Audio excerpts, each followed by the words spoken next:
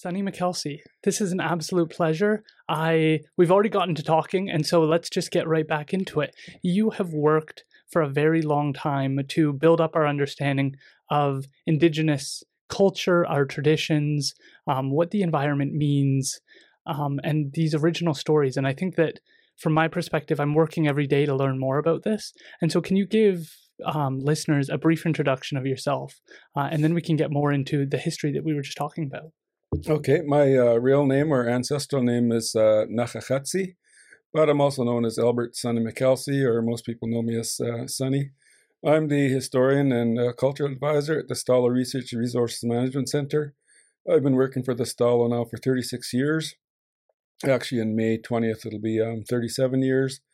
I just turned 65 last October, so retirement is just on the horizon, can kind of see it ahead. I don't have an exact date yet. But over the course of the years of working with the Stalo, I started off as an archaeology assistant, and then I started focusing on different aspects of Stalo culture and history. And so eventually that archaeology assistant name was changed to cultural researcher.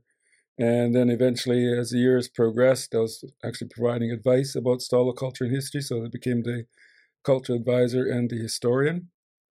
I come from Shohamel. Shohamel means where the river levels and widens. The English name of the place is actually Laidlaw, 10 kilometers west of Hope. I actually transferred there in the early 90s, actually from the Boston Bar First Nation up in Boston Bar. That's where my dad is from, but my mother was from Chawathil. I always felt that if I ever transferred down this way, I would transfer to Chawathil. But my ex-wife, we're separated, still not divorced, but we're separated, comes from Shohamel, and as such, my children were being registered at Shohamel. And so I thought, well, if I transfer down, I should probably just register at the same place where my children are being registered. So that's why I transferred to Shohamel. I think it was 93 or 94 when I transferred down from there. So over the course of the years, interviewing the elders, and at first, so I started working for the Stalo Tribal Council. Back then, there was two different tribal councils, and plus the independent bands. But the leadership at Tribal Council, they basically wanted me to focus on interviewing fluent Halkmelem speaking elders, which I have done, and mainly because of with Aboriginal rights and title, what they wanted to capture was the perspective that our elders had, who especially look at the world through the language, through the lens of the language, through the lens of Stalo culture and history. So that's what they're hoping to capture. So over the years, I think I've captured some of that, or most of it. I'm not sure. I mean, I'm still working, still looking at different things, still studying different aspects of Stalo culture and history, and trying to make things fit. So I have 7 boys, 2 girls. 13 grandchildren. I continue to fish, although these last few years I haven't made it up there because of the restrictions. But I fish at a place called Eslau, where my great grandfather is buried in a cemetery, who's also your great grandfather, Sachiltil. And I returned there fishing in the early 90s. I ended up, when I transferred from Boston Bar down to Shohamel, but I realized up there in Boston Bar, my children, because they were registered in Shohamel and registered as part of the Stalo, I knew they wouldn't be allowed to fish up there in my fishing ground up in Boston Bar. So that was part of the reason I made the shift as well. I wanted to ensure that my children had a fishing ground that they could rely on or go to. And so I talked with my elders, the late Ralph George from Shohamel, the late Bill Pat Charlie from Chawathil, late Sal Falmouthik, or Grand Chief Peter Dennis Peters from Chawathil. And they gave me 4 different places that I could fish. 3 of the places are already being used, one by a different family from Chilliwack, another one used by my cousin from Seabird Island, the other one used by my auntie, your grandmother. And then the 4th one, no one was fishing there. And so I went there, and they gave me the blessing and said, yeah, use the place. Yeah. So that's where I started fishing, was up there at the Eslau. So I continue to fish there. There is a lot to take in there. I'd like to give listeners a lay of the land in terms of where we're at, because I just learned in a Stolo Signal podcast, which I know you help kind of give the background information for, that Halkomelem is considered an endangered language. Yes, it is.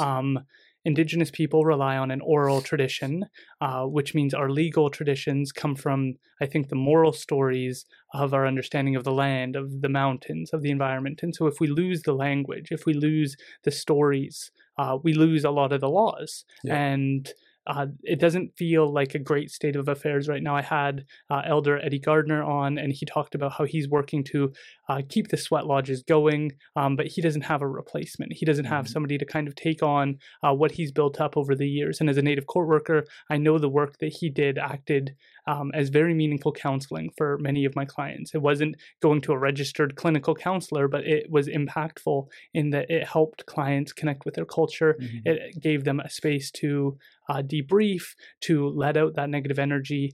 Even for those listeners who are like perhaps challenging the idea of like, well, what can a sweat lodge do? We know that it saunas and being in the heat releases heavy metals. We know that it does good for your body to be in those environments and share what you're going through. And so from my perspective, I'm very worried about losing these traditions. And someone like yourself working so hard, you've been involved in the authorship of a lot of books, and you are constantly willing to go out and let people know about the culture. You do tours. Can you tell us how this all came about? Like, what did you see during your time? Because have you seen things improve? Are you optimistic about where we're going? I've seen a lot of improvement over the years, and I'm very, in one sense, you can look and say that the language is endangered because we have one fluent Halkomelem speaker, but we also have adult students who have come out of the Slalishwili language program, and not all of them, but quite a few of them are really, you can really see the interest that they have in preserving the language,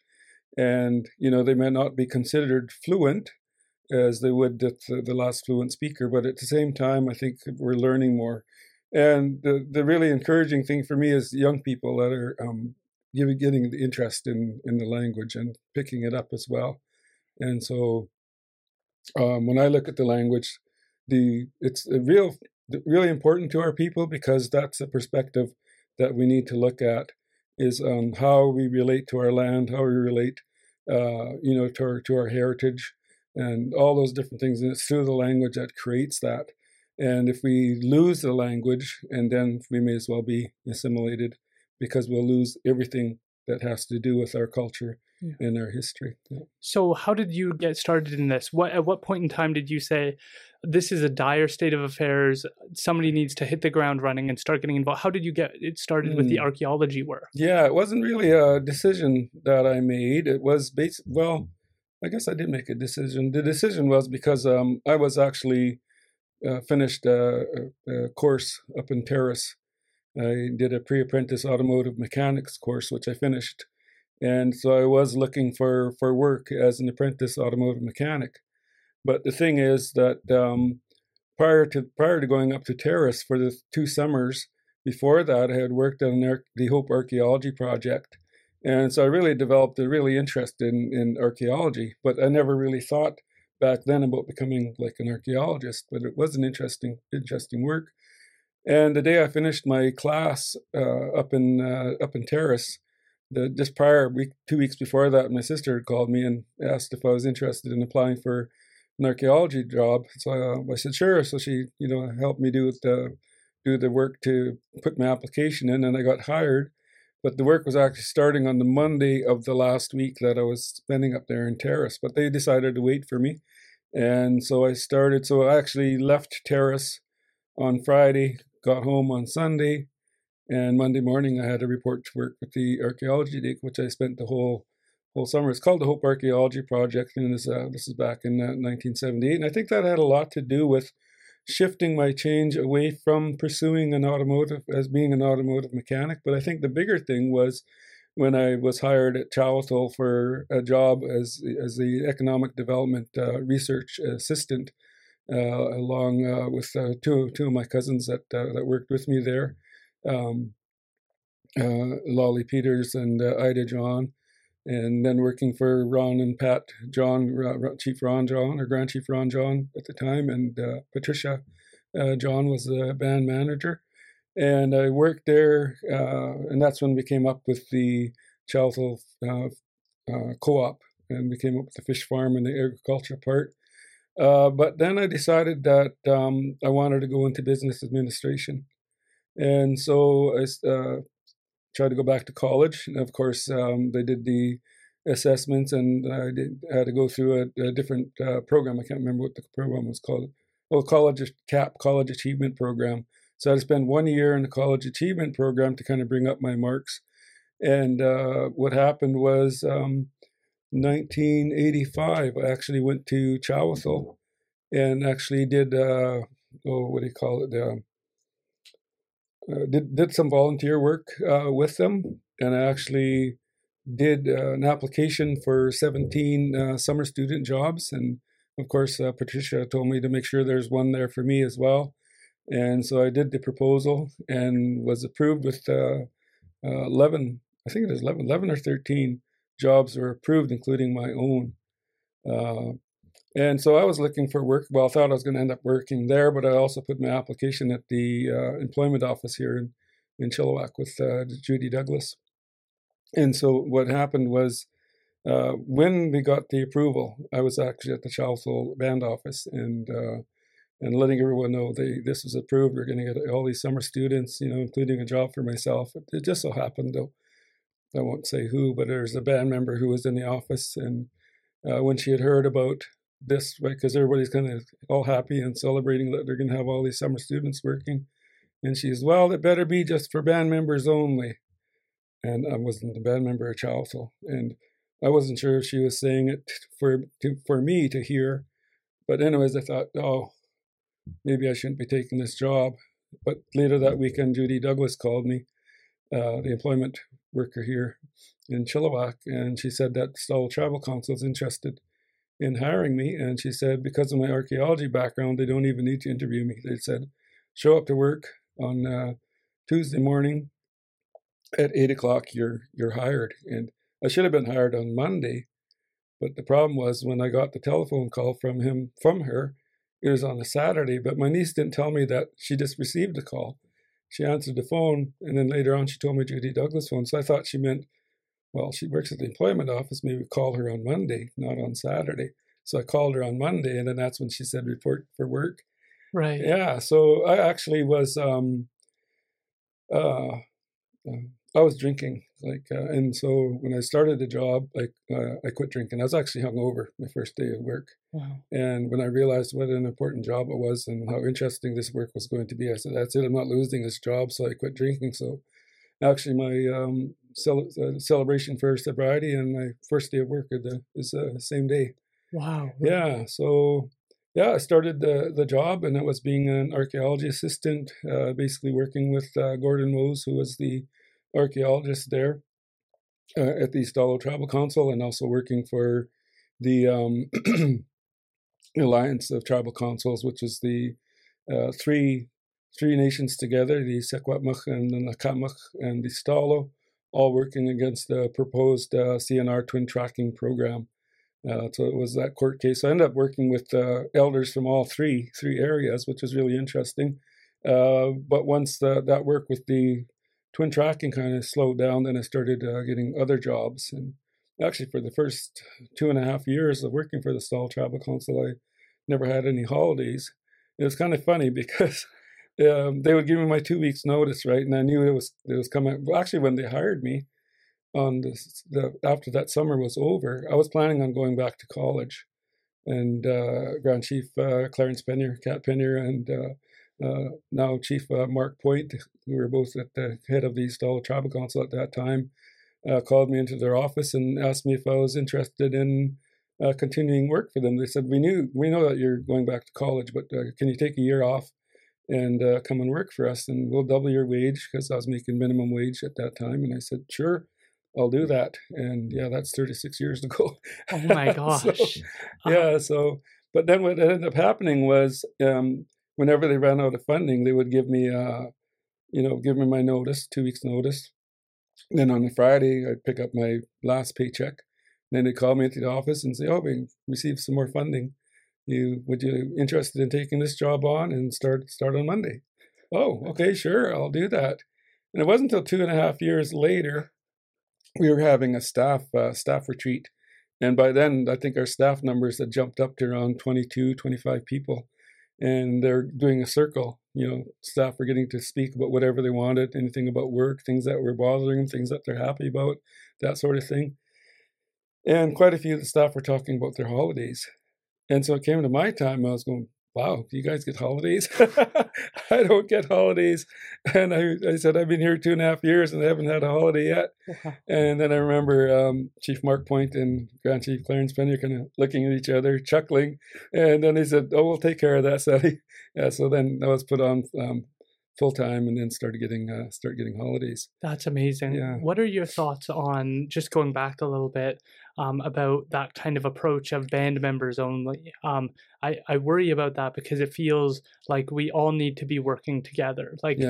So many Indigenous communities have this separated kind of perspective, and you kind of see that when the tribal council is different than the chief's council, and you see this politicalization of like our own people. That we all need to be on the same page in so many challenging moments. And it sounds like it sort of hurt you to be like, oh, well, I'm not a member, so I don't get to. You were so happy and you were working with the band. You were trying to build that community up. So just because you're not a member shouldn't reflect whether or not you have the opportunity to build up another community. Do you have any thoughts on that? Because I know that still sometimes happens, but I know that was pervasive in the past. Totally a big problem. When you look at all the things that the colonizers had imposed on us, it was a way of separating us, right? And when you look at being, whether or not a band member or not, people could travel wherever they wanted. The elders talked about that. They're able to do that, right? And same with when you got married, you could either go to the groom's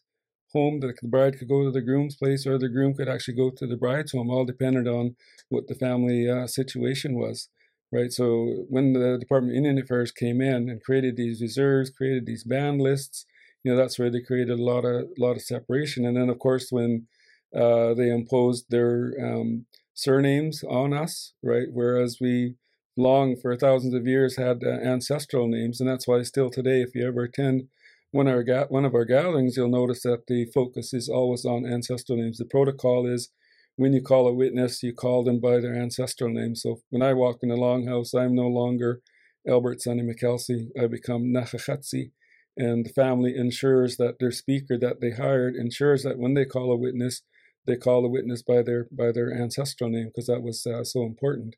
And when you look at it today, because we're actually just, my own community, Shohamel, just talking about this with my Siam, Ken Jones, and surnames, I've even created division within our own communities, right? So when you look at the surnames of the different people in reserves, and then you think, oh, that's the Peters, or, that's the Charlies, or that's the Georges, right? And it seems to create these divisions. But when you actually look at the genealogy of those families, they're all related. They all go back to a common ancestor, right? And then within our society, the two most important ways of relating to each other, and there's a plate on this in the Estalo Salish Historical Atlas that Keith Carlson had done. But the two main ways of viewing each other is by bloodline, which is really heavy in our whole protocols. Like, you can't have an ancestral name unless you can show the bloodline that you have to that person, that ancestor whose name that you're about to receive. Right, so there's that, and then of course, there's in-laws. In-laws is a very strong connection in the past as well. I think it's still there today. It is a lot stronger in the past because of the providing access. That's why we also had arranged marriages. When you look at our territory, which we call S'Oftamach, and you look all the way from Yale all the way down to the mouth of the river, and you look at the geography of the land, creates all these different places where there are different types of resources that come from, right? So you can't get clams and you can't get crabs from Yale, right? And then in Musqueam, you can't get dried salmon because you can only dry salmon up in Yale, and so forth. There's many other examples as well. And so in order to access those resources, you had arranged marriages, right? Yeah. And so we had the different classes too. We had the upper class, the Smalath, which were the worthy people. the Setechem, the not-so-worthy people, and of course the third class was what we call the Squiath, the slave class. So basically the slave class didn't have any connection to the land. The Smalath were the ones that had the elders and had the knowledge and of all who their relatives are up and down a river, and they're the ones that made arrangements to arrange marriages so they could have access to a different resource, right? And then the Setechem might have been people that didn't have as many elders as the Smalath, and so didn't have elders to teach them the importance of sharing, the importance of being hardworking, and that sort of thing. So that's why the Setechem had lazy people. And sadly, I know a lot of people put a big emphasis on warriors as well today, which is, that's something from across the Rocky Mountains. But in our area, the warriors are actually viewed as a middle class, as Setechem, not really as part of the Smalath. And of course, there's the chapter that talks about that. And when Keith Carlson, one of the things he did was interview the Stala veterans. And that's one of the things that he found was that stigma was still there, that when they came back from some of our veterans came back from the war, that's what they said. Well, you're a lower class because you went out and fought, and also questions about why did you even go fight for this country? This country doesn't accept you, that sort of thing. Yeah, I interviewed Scott Sheffield, who's a military historian at the University of the Fraser Valley, who's focused on Indigenous people in World War II. Yeah. And I think that all of these are so complicated. Can you tell us a little bit more about those classes? Because it sounds like upper class, middle class, lower class, which we sometimes hear about in Canadian society. Mm-hmm. But this sounds like it's more based on like values, like the ability to understand your role. Like if you were to compare it to like Christianity or something, you would say the upper class has a really deep understanding of their Christian beliefs. Mm-hmm. In comparison, it sounds like the upper class are well connected to their elders. They understand the stories, they understand the values, and the lower class doesn't. Could you elaborate on that a little bit more? Sure. One of the things you'll notice is that the Smalath families are really interested in ensuring that their families have ancestral names. Okay, because ancestral names is what connects you to the land, what connects you to your place.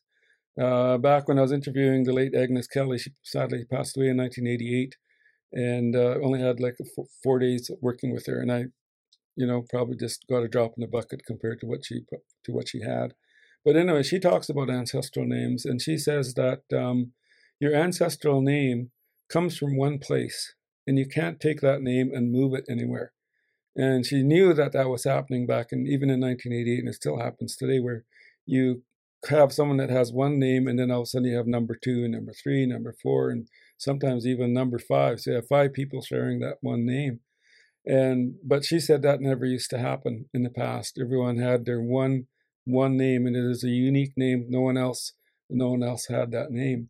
And she said attached to that name, at the place that you lived, was everybody knew where you could fish, where you could hunt, where you could gather berries, stories you could tell, songs you could sing, and which part of the longhouse you could live in. Okay, because we used to live in great big long 1 kilometer longhouses, right? And so that's the most important part, I think, is our ancestral name, and that's why you'll see a lot of people, especially it seems like all our political leaders should all have ancestral names. That's my perspective. If they have enough respect, which is important in our society, to get elected, they should also carry an ancestral name to the place that they come from. Right. So that's one of the big parts of it. We also have what we call Siam. Siam are part of the Smalath, more of a traditional leader, and I have to say, not necessarily when you get elected, it doesn't necessarily make you Siam, right? Although it is you still have to view them as a Siam, so we still refer to them as Siams, but in the traditional sense, Siams still remain Siam whether elected or not, so they could even still be out there in the community, and people will still be going to see them, for their leadership, for their, their advice and that sort of thing. And so they could still be a traditional Siam, but they don't necessarily become part of the chief and council. So I still believe that that's still out there. There's still Siam out there, and of course there are a lot of today I see young people who I consider Siam, who are in leadership roles, especially when you see that the grandson of an important leader who played a big role in Stalo culture and history and Stalo politics, right? So there's still some of those people that are there. So Smalath then, so talking about the access to resources, right? So that was the main thing. So understanding Sa'ath Tamuch, okay? Sa'ath Tamuch meaning our land. That's what we refer to it as. We don't call it Stalo Tamuch. I mean, an outsider, a non-Stalo person could refer to it as Stalo Tamuch. So acknowledging that Stalo meaning people of the river's land, right? But you and I and all our relatives, we need to refer to it as Sa'ath Tamuch, because when we refer to it as Sa'ath Tamuch, we're referring to it as our land. Sa'ath means our, Tamuch is our land. And as soon as you take ownership of something, and then that's where the stewardship comes in, and that's where that term, that's a big part of our leadership. It's a responsibility that our leadership carries, and I know there are leaders out there that fully accept that responsibility.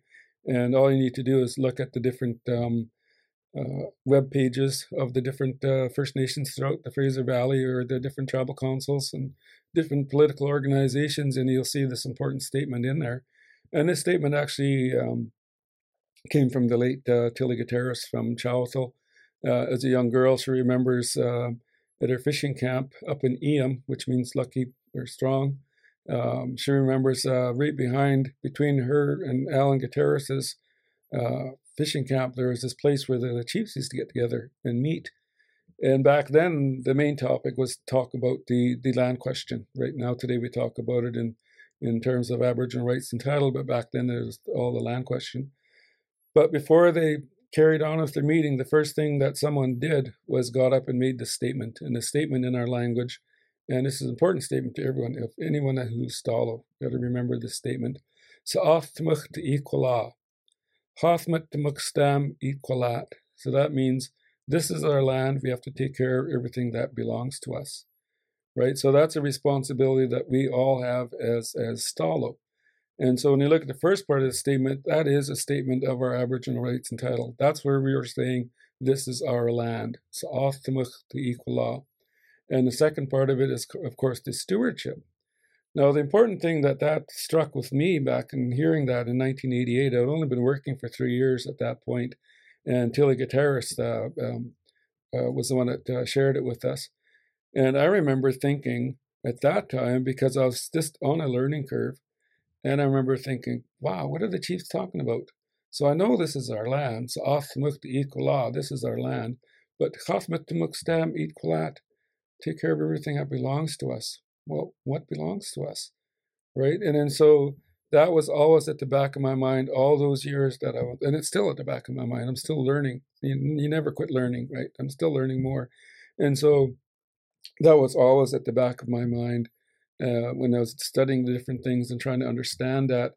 And so that pretty well is the theme of the tours that I do as well, Bad Rock Tours, is that I try to share with everyone different aspects of Stalo culture and history that's important to us, and is still out there, and that we need to take care of it, right? We have an obligation to take care of that thing, right? So that's a really reflection of how the Smalath are as well, right? When you look at all the places, because another important thing is, if you don't use a place, you're not taking care of it. The really important element of owning a place is taking care of it, right? And so you have to take care of that thing. You have to take care of your hunting ground. You have to take care of your berry picking ground. If you're not going up there, you're not using it, because as soon as you use it, you actually take care of it, right? And that's what the late Elizabeth Hurling was really emphasized the importance of that, because again, what it comes back to is two things. There's what we call in our language Shwachwiam and Squelquel, the two main aspects of our oral history. There's a third one that's got to do with scolding that Tilly Gutierrez talks about, but the two main ones are Shwachwiam and Squelquel. And the Squelquel is all about your family history, right? And that's where that whole thing of where did your parents, where were they born? Your grandparents, where were they born? Where did they live? Where did they go to school? Where did they fish? Where did they hunt? Where did they gather berries? All those things are your Squelquel. And Elizabeth Hurling said that full-blooded brothers and sisters share the same Squelquel. And she said where it becomes important is that once you learn through your squawk well, where your ancestors fished or hunted or gathered berries, you have an obligation to go out there and do that. And that's why today many of us do that. Many of us fish where our ancestors fished or hunt where they hunted, because we end up going out with our grandmother or going out with our grandfather or an uncle or an aunt to these places. And so we continue to use them.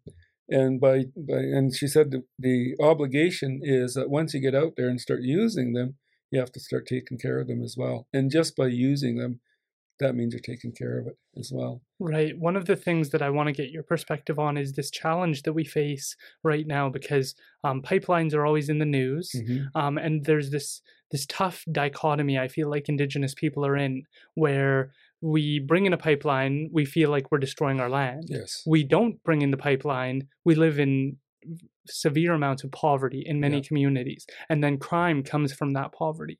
And so the conversation feels so unfair, because to me it feels like we have to develop so that we can start to think longer term, because I look at some of the decisions chief and council make across BC, and it seems so short-sighted. It seems so limited in their ability to say, look 7 generations forward. And it's because they're facing poverty. They're struggling. They don't have all the resources they need to be able to think long-term and plan and protect their lands the way they want to.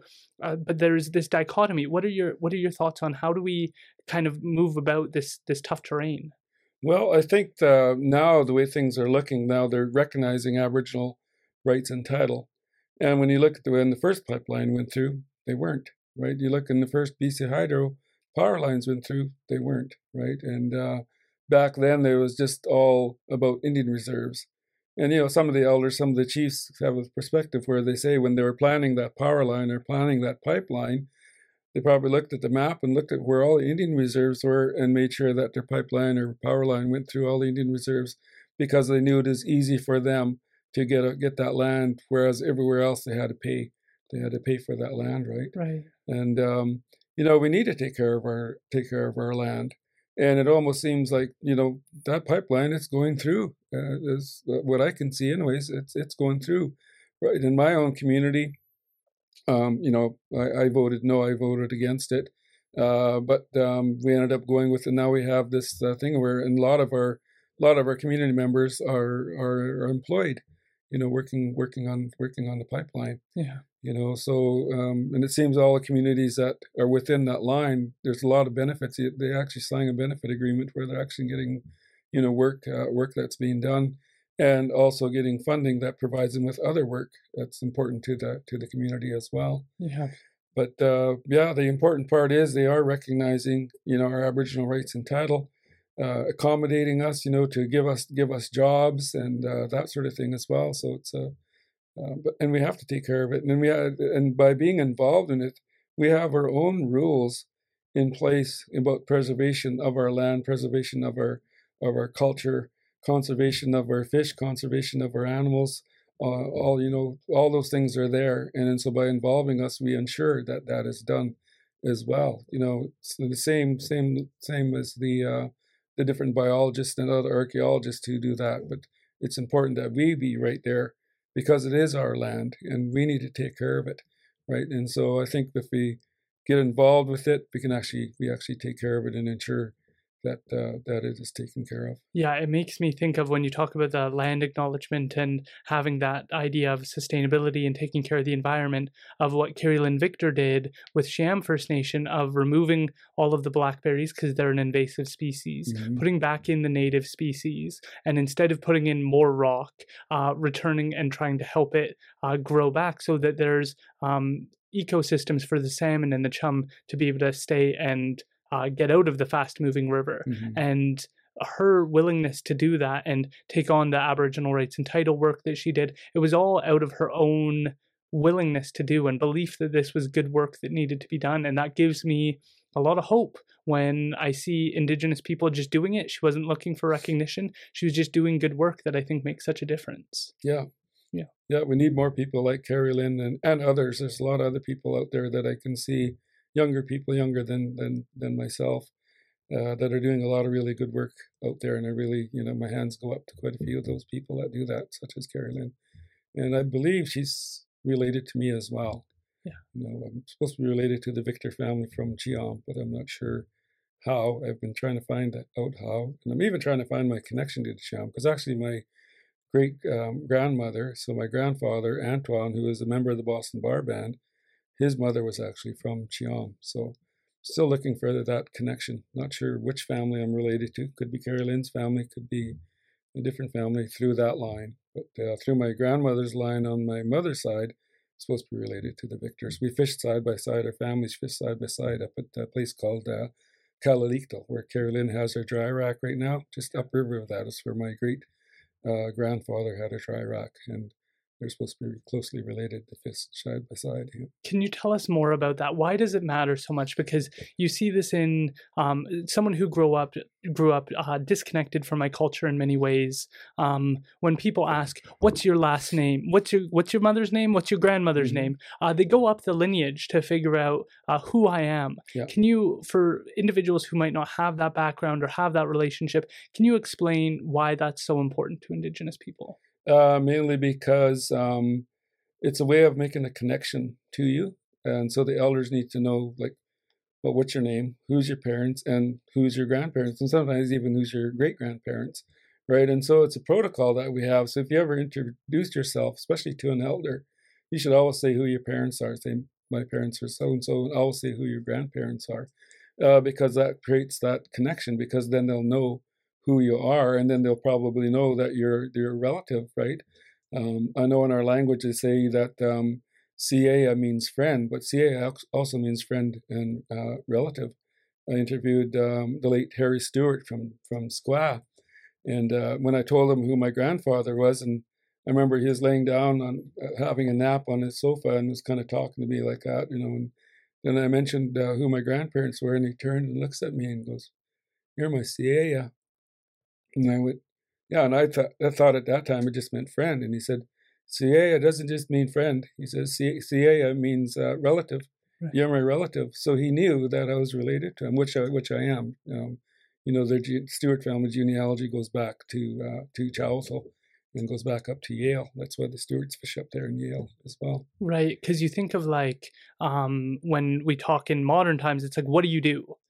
It has nothing to do with your connection with anybody else. And it seems like there are certain areas where Canadian culture or Western culture can learn a lot from Indigenous culture. One of the areas that I always like to talk about is the value we place on elders, because that does not seem to exist in Canadian or Western culture. You look at how the COVID-19 pandemic played out. Well, the hardest hit were seniors' homes, and it seemed like they were not getting the care that they deserved, particularly in Ontario. And so I think of that, and I think of the Elders Lodge we have here in the Fraser Valley, and the value I saw even clients as a native court worker when an elder would come in, the humility of putting down their head, closing their mouth and opening their ears and being willing to listen. These are such valuable things, I think, that others can learn from Indigenous culture. And I'm interested in your thoughts on that. Yeah. Well, the other thing too is I think just the losing sight of the younger people. And it's because that's what I do now. That's how I am today. I mean, I'm 65 years old now, right? So, but I remember interviewing the late Salthalmathuk or Peter Dennis Peterson, my uncle, because his father and my grandfather were brothers. But anyways, this one day he was saying, "Yeah, I don't know any of the young ones anymore. We were at a gathering and there's all these people, kids running around and younger people there." And he says, "Yeah, I don't know any of them." He said, I have to ask them who their parents are or who their grandparents are in order to know them. And that's what I've noticed today. That's how I am. I'll see these young kids, or I might even remember them as being little people. Then all of a sudden they're full-grown adults, getting married, having children, and that sort of thing. I'm always shocked when I meet people and realize that they're in their 40s or 50s now, whereas in my mind they're always forever young to me, right? Yeah. So yeah, same thing.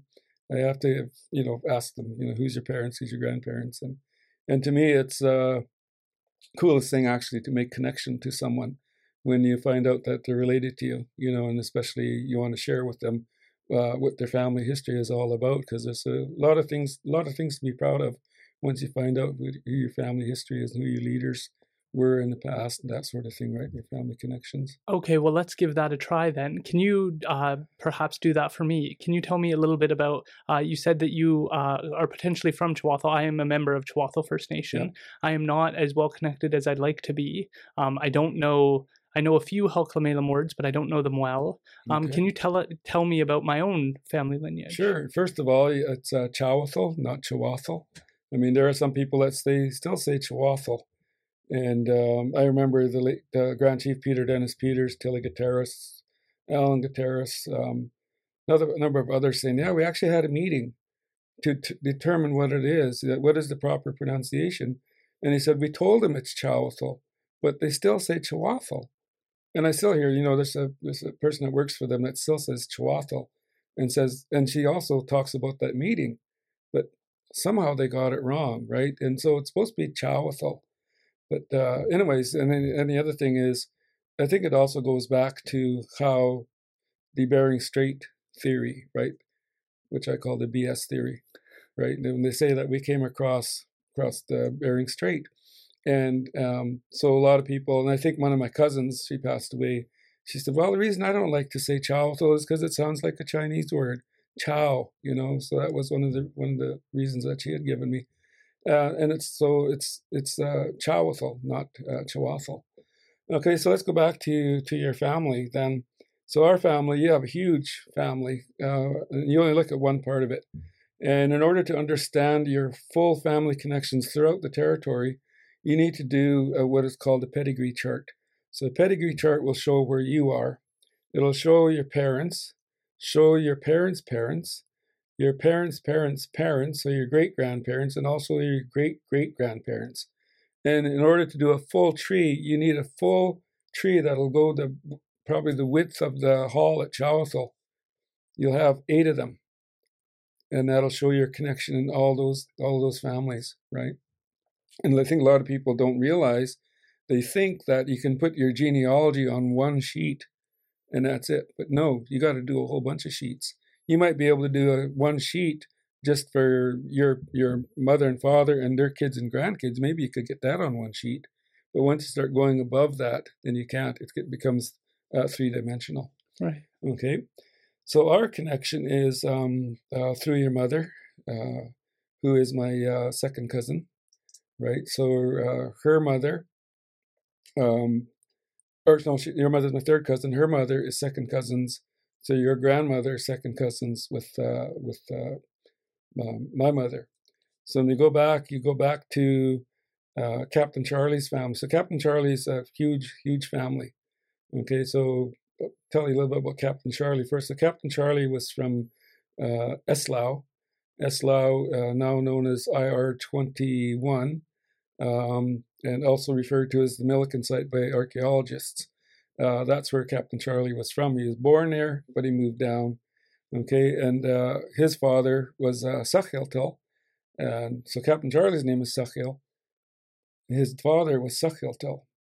And back in 1986 or 87, somewhere back then, we were doing a archaeology tour. We walked from Spuzzum on CNR tracks all the way down to Hope.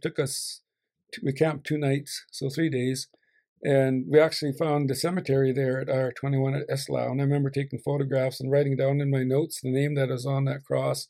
And at that time, I didn't know anything about my connection to that place. Right. And so later on, I found out, that was actually my great-great-great-grandfather's name was Sachiltil. So he came from there, and that's where he's buried. But Captain Charlie moved from there, who was Sachil, moved from there and moved down river, and had a big family.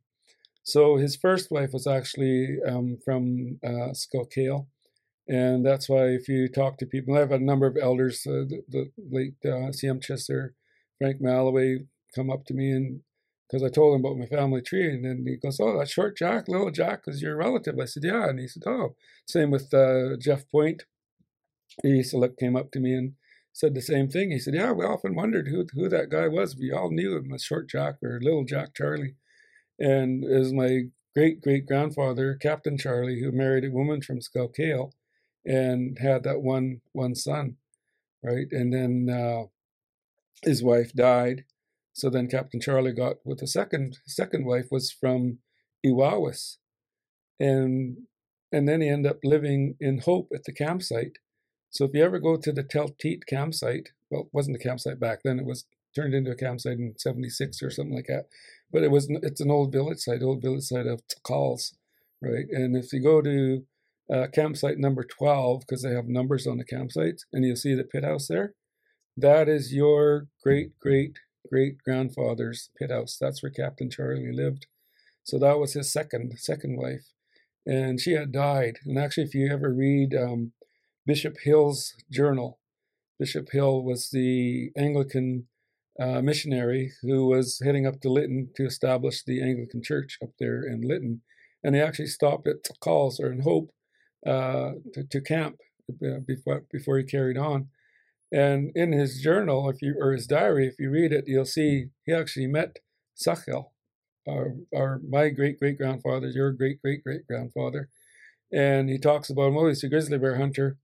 And he was up the Silver Skagit area hunting grizzly bear, got caught by a grizzly bear, and got chewed and bit up and cut in that, and took him 12 to 14 days to crawl out of there back to his home there at the Telteet campsite.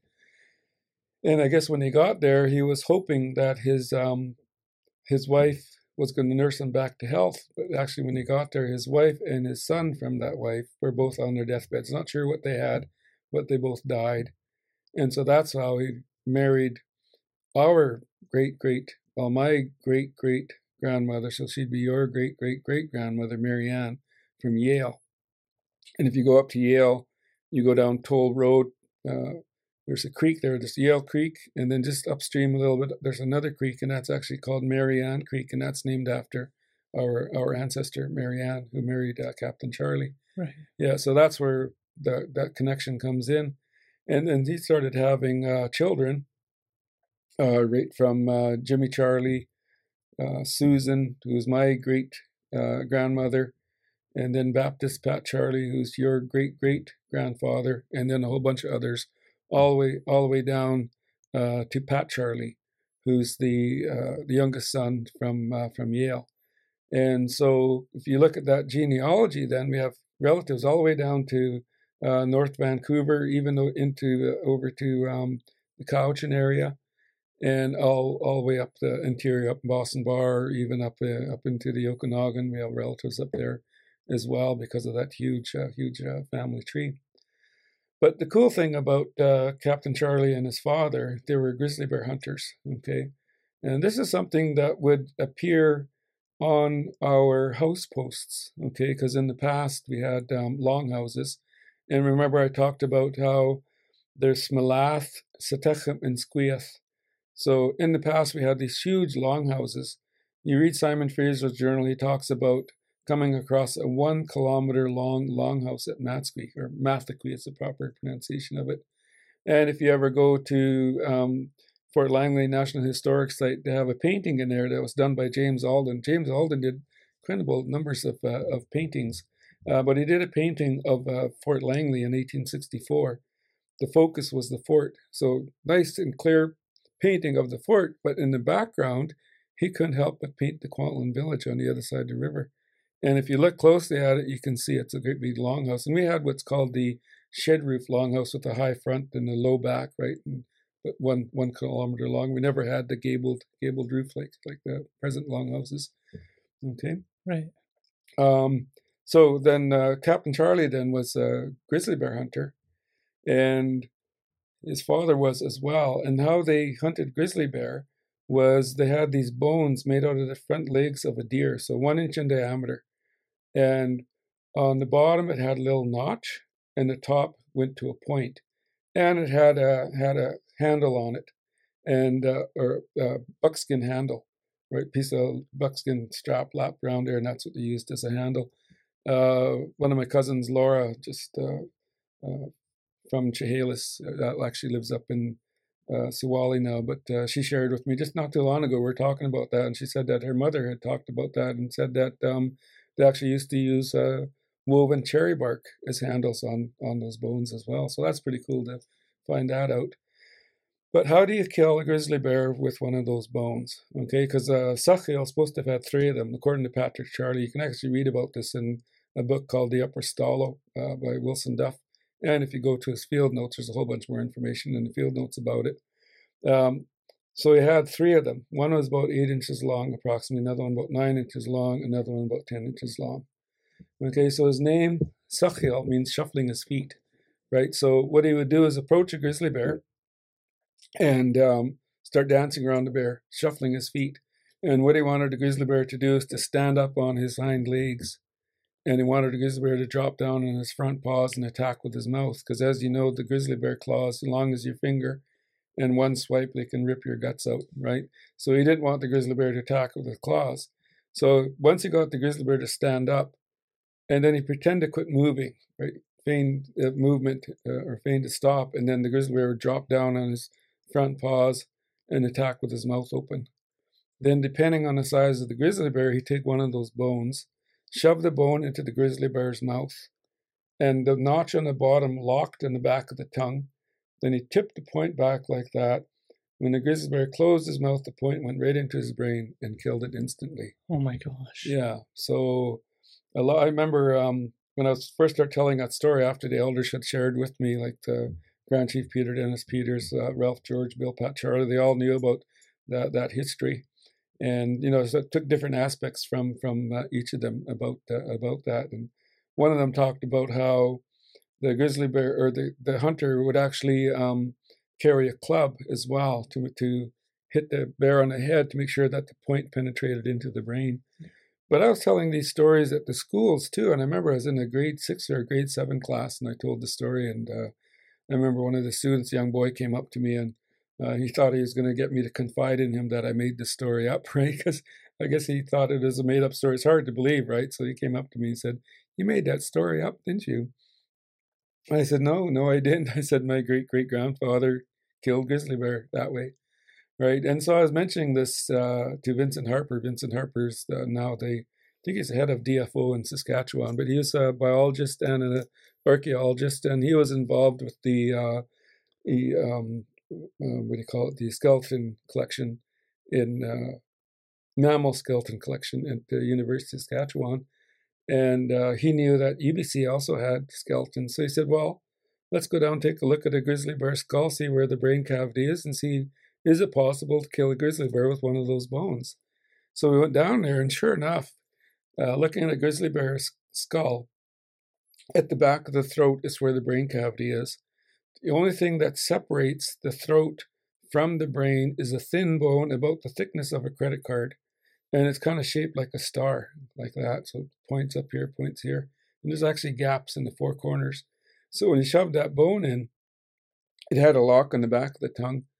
You had to tip it back so that it goes into the brain, right? And so we said, well, what happens if you don't tip it back? Like the elders, really emphasized tipping it back. And so we looked and said, okay, if you don't tip it back, shove it on the front of the tongue, goes into the nostril area. Well, if it just goes into the nostril area, you have an angry bear, not a dead bear, right? Yeah. So you got to make sure that it's tipped back and make sure that it goes into the brain and kills it. So I think it was Ralph that was saying that some of them carried a club and would club them on the head to make sure that the bone penetrated, because you have to go through that little thin bone, right, and get into the brain. And so some of them carried, some of them didn't. Self-Almathuk, Grand Chief Peter Dennis Peters, he didn't give a name as to who it was, but he said there's a story about one of those grizzly bear hunters who had an enemy, and the enemy got a hold of his bones and took the buckskin strap off and used a saw, cut it, then put the strap back on. And so I guess when he went hunting, he never came back, because when he shoved the bone in, it broke, and then the grizzly bear killed him. So yeah, I imagine that you'd lose quite a few hunters to learn that trick. Yeah. And actually, if you go down to the Museum of Anthropology, there's a house post down there that captures the same sort of thing. Although they don't, I don't know why they don't talk about that on that display, but it's an actual house post from Musqueam, and I believe that grizzly bear hunter from there. So there's a family in Musqueam whose ancestry has, and has carved that on their house post to show which part of the longhouse that they live in when they had their longhouse, right? So all the descendants of that hunter would live in that section of the longhouse. But if you go down there, you'll notice it's a man standing with his legs spread and his arms up like this. You look in one hand, you can see those hammerstones right? So like a club. So he's got a hammerstone that goes up to, the point and wide on the bottom. Some people call them grinders. He has one of those in his hand. And then in his other hand, you see what looks like a knife. But it's not a knife, because when you look close at it, you'll go, well, why does it have a point coming out? And there's still something else sticking out there, because it's one of those grizzly bear bones, right? It's not a knife. It's not a knife that has a handle and a long blade. That's the kind of knives we use today. We never even had those kind of knives in the past, right? We had different types of knives. And anyways, so that's what that portrays, because you look on top of it, there's a bear coming out of a cave, right? So he's waiting for this bear to come out of hibernation, and then he's going to use that method to kill that bear. So that's what that's about, So that would be something that, a Chawathil, if we had a longhouse, we should have a carving of that man, of Captain Charlie, grizzly bear hunter. Yeah. Right. That is so interesting. And I think valuable for us to be able to go through these stories and learn about that kind of leadership and the knowledge that you get passed on from elders to better understand how these systems functioned. Because I think that one of the huge errors you see Western culture make is they seem to, like that kid, underestimate the culture, underestimate the sophistication of what was taking place. It's so easy, if you're thinking of Indigenous people as, like the term they used was like savage. It's easy to kind of underestimate and think that we were out there with no tools or understanding. And I think the challenge is that we come from an oral tradition. And so you can't go read a book on our strategies, because we didn't really have that book. We had communication. I'm hoping you can tell us about the environment, because I don't know if you know who John Burroughs is, but he's a researcher at the University of Victoria, a law professor, and he's working to kind of give oral traditions the respect I think they deserve. And he talks about how Indigenous laws are literally written on the land, because you have a story about, particularly, and perhaps you can share it now, of the medicine man, and the idea that the medicine man was a selfish individual and acted for himself and his family, and then he was turned to stone.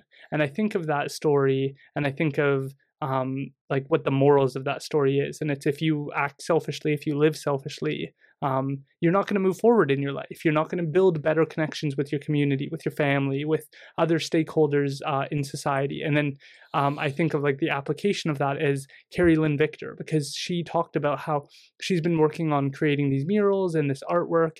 And she basically says that, okay, so when I'm doing it for business purposes, when I'm doing it for schools in the district, I charge for that. But when it comes to my community, when it comes to sharing this with my family, if it's for a funeral, if it's for a wedding, I don't charge for that. That is that my gift needs to serve the community. And so I can't charge for that. It's my role to give back in that way. I see that as like the application of that story in action. And so perhaps you can tell the story far better than I can, and go through some of these moral stories. Okay.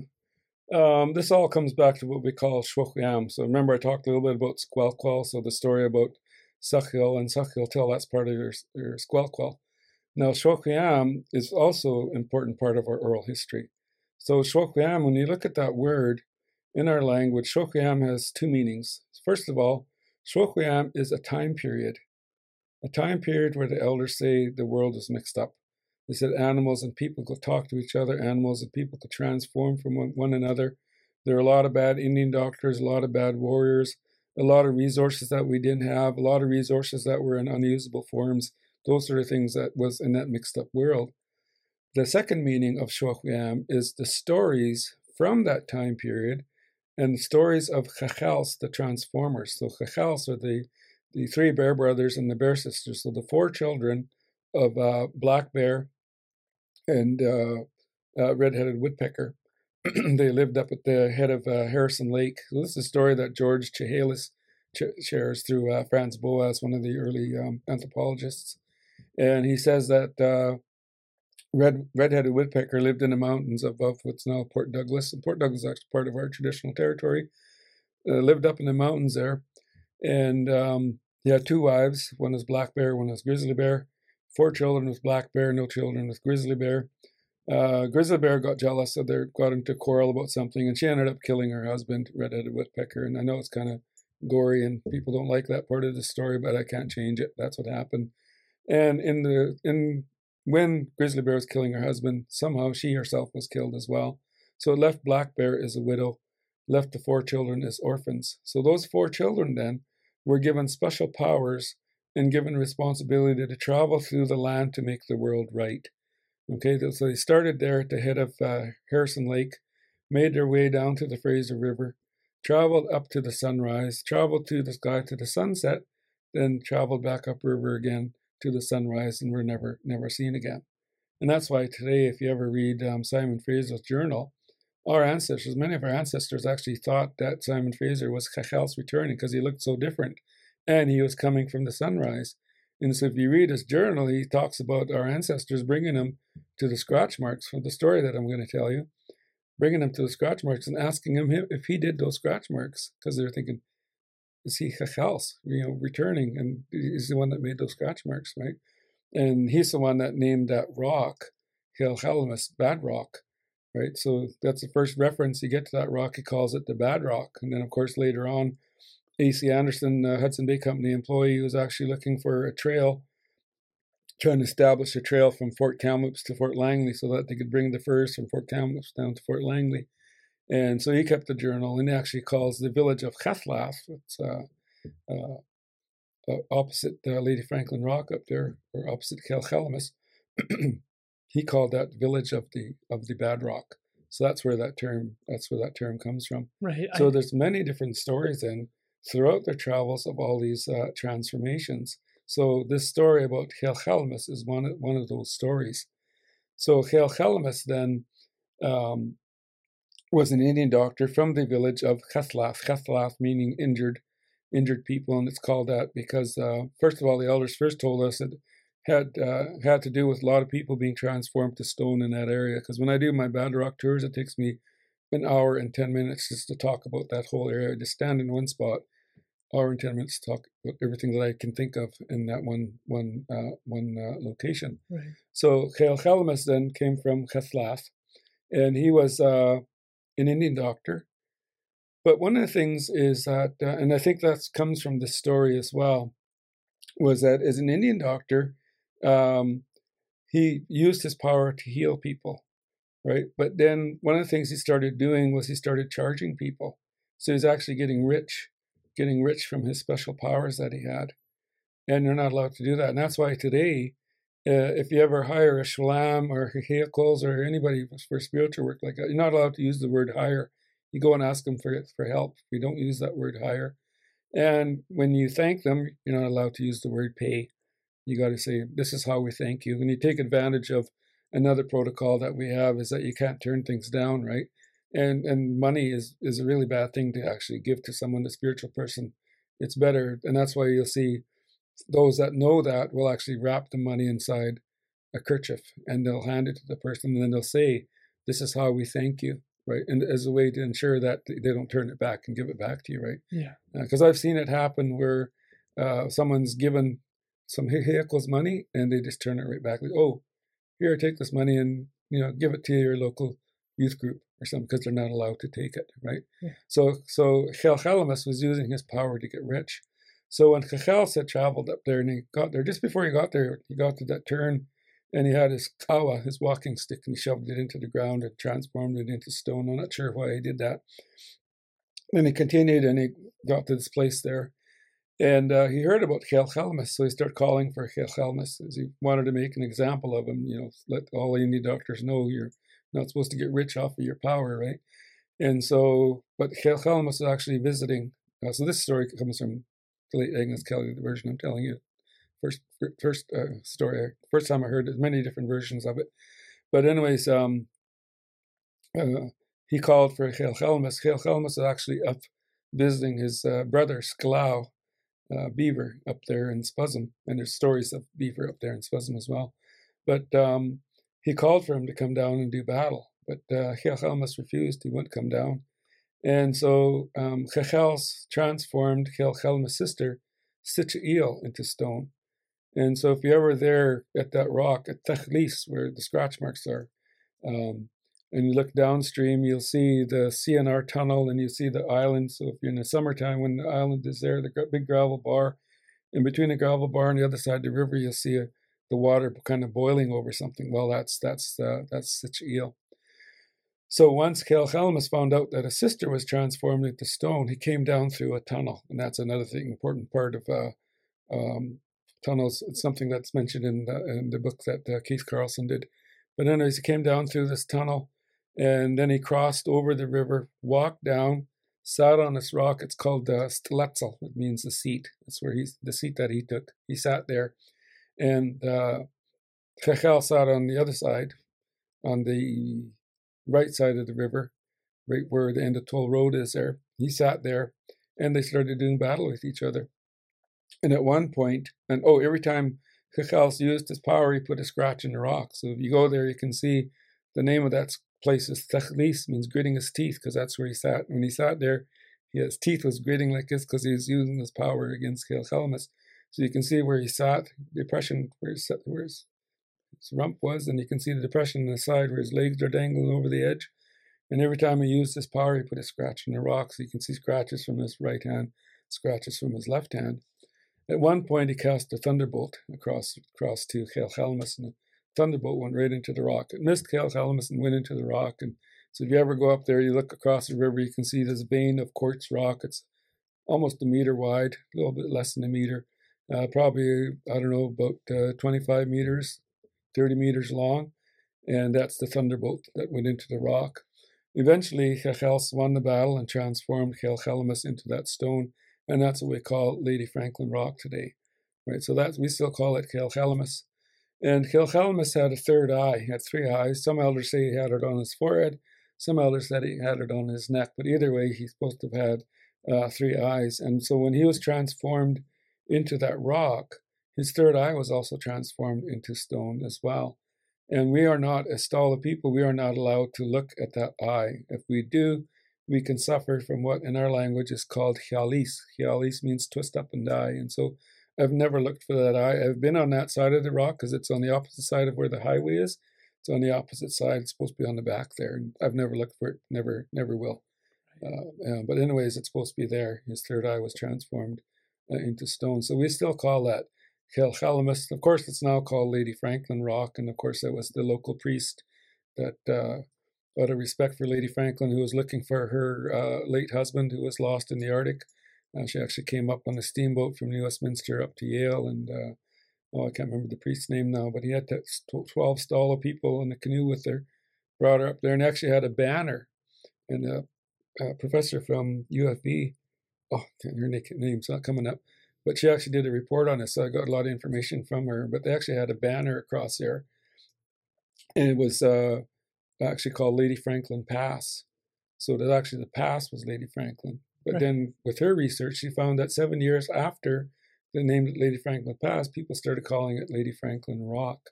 So it actually supposed to be the pass. It was Lady Franklin. Okay, I'm very interested in your thoughts on this.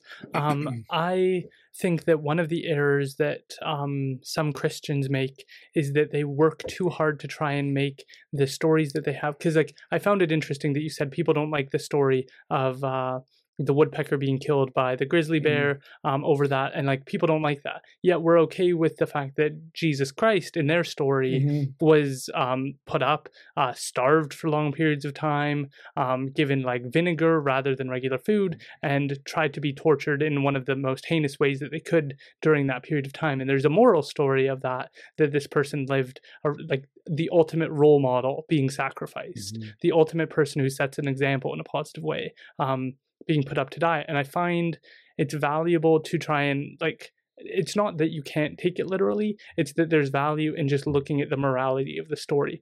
And tied in with these stories, the detail that you gave in terms of the scratch marks and the dent in that's excellent geography if you're without maps. And I think that many people listening to this might go, well, did that really happen? How would we know that happened? They get lost in can we prove this happened? And it's don't look there. First look at how valuable this would be for people who are commuting all throughout the land, from Musqueam all the way to Yale, all the way back and forth through all these communities. It would be so valuable to be able to, if you don't have Google Maps, how do you figure out where you are? Well, you can look for these scratch marks. You can look for this scratch in this mountain. You can look at all of these different details that you've outlined in this to understand where you are in your geography. And you can retell this story while you're walking to learn a moral story like you would if you were reading the Bible, while also figuring out your geography. And this is where Jonathan Burrows argues that this is our laws literally being written on the land, is that you understand where you are and how to act through the story. And I'm just interested in your thoughts on that. Yeah, there's, well, I think we also have to accept that there's two different paradigms that we live in,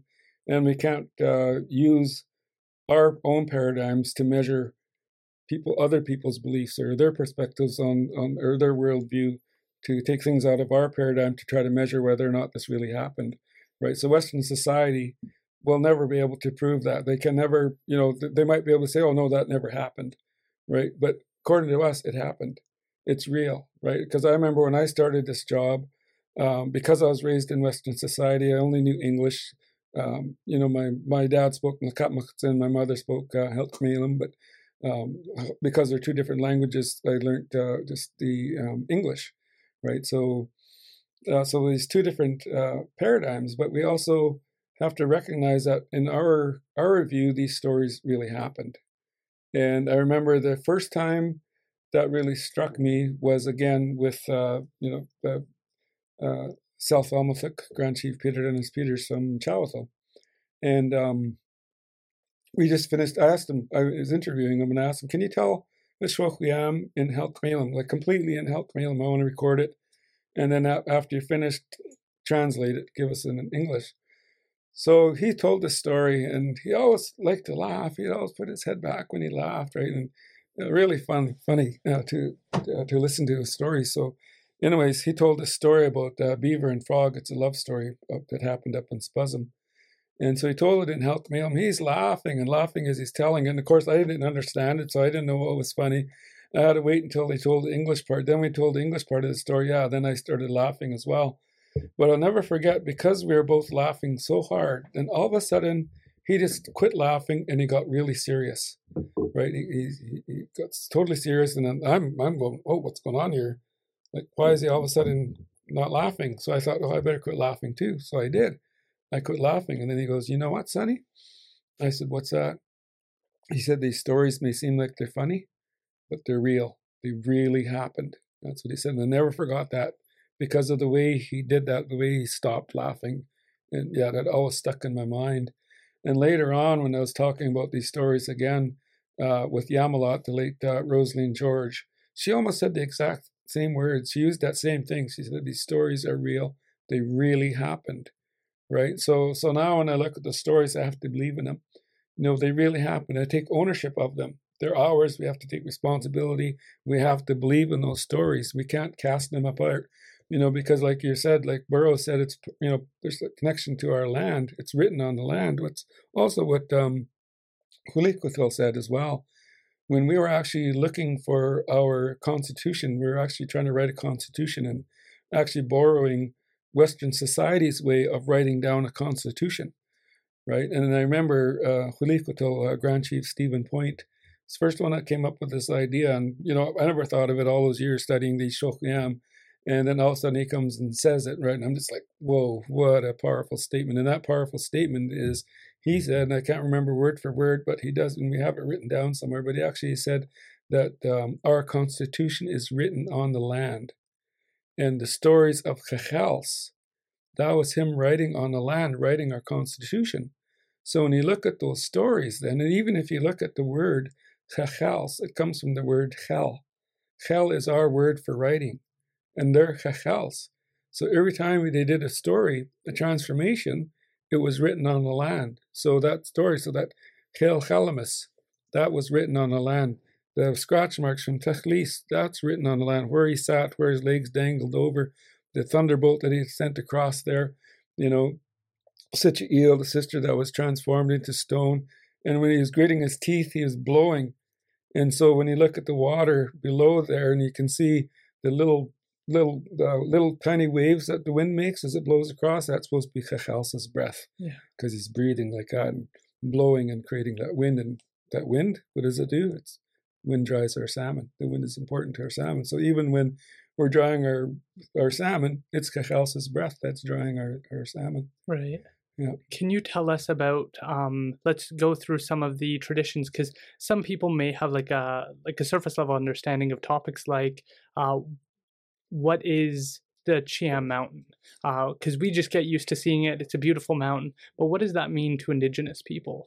And what is the story behind its name? Okay, so it's actually pronounced Chiam, but Chiam means wild strawberry. The name of the village, though, and it comes from and again, many names come from the natural geography or the natural resources in that area. And there's supposed to be a strawberry patch there. It's still there because I've had people on my tour and they pointed out the area, and I've never gone to it, but they pointed out the area saying, yeah, the big wild strawberry patch is still there. So the name is actually Luch Chiam, okay? And it's pronounced Chiam like that, right? Chiam, so Luch Chiam, right? So that's the proper name.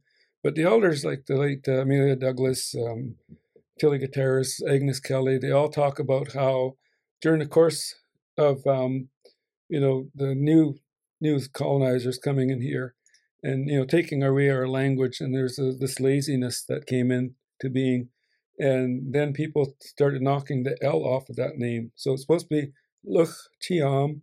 They took the L off and they started saying Chiam, so using just the XW, right? Because Luch means always, Chiam means wild strawberries, so always wild strawberries. Right. Okay, so then they took the L off and it became Chiam. And then eventually they took the XW off and just started saying Chiam. So when the Indian agents came, that's what they wrote, Chiam. It's like wild strawberry place, but it's supposed to be always wild strawberry place, right? So that's the proper name. But it's the name of the strawberry patch and it's the name of the village. It's not the name of the mountain. Right, so cartographers that came in, sometimes, not all the time, they try to incorporate our names or try to incorporate our review into things, right? But and a lot of times they tried, but they sometimes get it wrong, right? And so you actually look at Mount Chiam then, and they have the mountain behind there called Lady Peak. Dave Sheppy talks about how it almost seems like they knew the name of the village and they kind of mixed it up and kind of moved things over because that Lady Peak is actually, so there's the wild starry patch and then there's the lady, right? So if you look at it in out of order, so looking that way, the starry patch is down here, the lady here, Cleithlake, but then they took it and shifted it over. And so they called this the wild strawberry patch and the dog is called Lady Peak, right? So it seems like that's how they got mixed things up. It could be one explanation, right? Right. But anyway, so Cleithlake then, and this is a story from Amy Cooper. I'm glad I remembered her name this time. I was just talking to somebody the other day and I couldn't remember her name. But late Amy Cooper from Tsawwaile. People say Suwali, but it's properly pronounced Tsawwaile. She tells this story, and she says a long time ago there was a woman who came from that area, from Pepquam or Chiam. I mean, both Pepquam and both Chiam, claim that story, which is fine. But anyway, she came from there. She married a man down south, so she moved down there to be with her husband. And she had 6 children with her husband, 3 sons and 3 daughters. And she decided to go back home. So she left her husband down there, and he was transformed into Mount Baker. She left her 3 sons down there, and there's different mountains, but the ones I'm familiar with, Mount Shasta, Mount Hood, and Mount Shuksan. Those were her 3 sons transformed into those mountains. She took her 3 daughters and her dog, and she went back home. When she got back home up there, that's when she was transformed into that mountain. Okay, she was transformed into that mountain and given responsibility to watch over the river, watch over the people, as a stall of people, and watch over the salmon. And so that's why she's often referred to as the Mother Mountain. And that's what Mrs. Amy Cooper and others that share the story all say that she's the Mother Mountain, because Dan Milo shares the same story as well, the late Dan Milo from Scout And so she was transformed into that mountain. Her dog was transformed into the mountain behind her. So that's why from here, you look up there, you can see the nose, bridge of the nose, eyebrow, forehead, 2 little ears in the back of the neck. You can see the head of the dog. And if you look in the front, so the north side of the mountain, you can see 2 of her daughters, Seowat and Iowat. So she had 3 daughters, Seowat, Iowat, and Kamathia. So the front peak that you see, a sharp peak like that, that's Seowat. And right behind, so a little bit up and kind of behind her to the south, is more rounded peak. That's Iowat. So Sayawat, Iowat, Schlichlake, and then way back, Squamay, the dog. Well, where's the youngest daughter? Hamathia. So in our language, the word for cry is cham. See, it almost sounds like crying, right? Cham. Well, her name comes from crying because she's considered to be the crying daughter, or the crying one. And why is she crying? Well, she was transformed into a little mountain down below. And sometimes I hear some of the younger Stala people thinking that it's Brattle Falls because it's a falls, right? And most people think, oh, it's a falls, it's Brattle Falls. And I thought that as well when I was first told the story. Then Agus Kelly said, no, it's not Brattle Falls. It's this next falls over here. And so if you ever go up there so you can't see it from here, you have to go up close. So if you go where the Popcombe overpass is, and you'll see Anderson Creek, that creek right there, and you follow that creek up, and you'll see that little peak. And you also see the waterfalls coming up. The waterfalls is really cut right in. So if you're driving by, you'll only see it for a split second, and then it disappears. You actually have to stop to actually see that waterfalls. But that waterfalls is the tears of the youngest daughter. So that little mountain that the waterfalls comes off, that's Hamathia. That's the crying daughter. Right. The best perspective of it is to actually go to the old village, the old Popcombe village, or Pepquam. It means the little, what do you call those little puffballs, little mushrooms. That's what Pepquam has to do with. Because Chief James Murphy brought me out there and showed me the work that they had done to the cemetery, and the archaeological site of the old Pepquam village is all next to where that cemetery is. And it was really cool because I went back there, because when I do these tours, when you're actually on the highway, you can't see everything. I got to talk about it way back from Prest Road, talk about Sayawat and Iowat and Cleithlake and the dog, and then all of a sudden it disappears. You can't see it anymore. But if you actually go right out to the Popcombe village, the old village site, look back to the mountain, you can see it all. Yeah, you can see Sayawat, you can see Iowat, you can see Cleithlake. Well, you can't see the dog, but then you can see the youngest daughter. You can actually see that little mountain with the waterfalls coming off of it. So, but even from the highway, it's hard to appreciate that, right? So, but you can actually make it out. But the best viewpoint is right from the old village. Right. And why is she crying? She's crying because she wanted to be up high with her oldest sisters. Okay. So her oldest sisters are way up high. They have a good view. They can see everything. They can see the whole valley. They can see the river, right? The same view, almost the same view as their mother.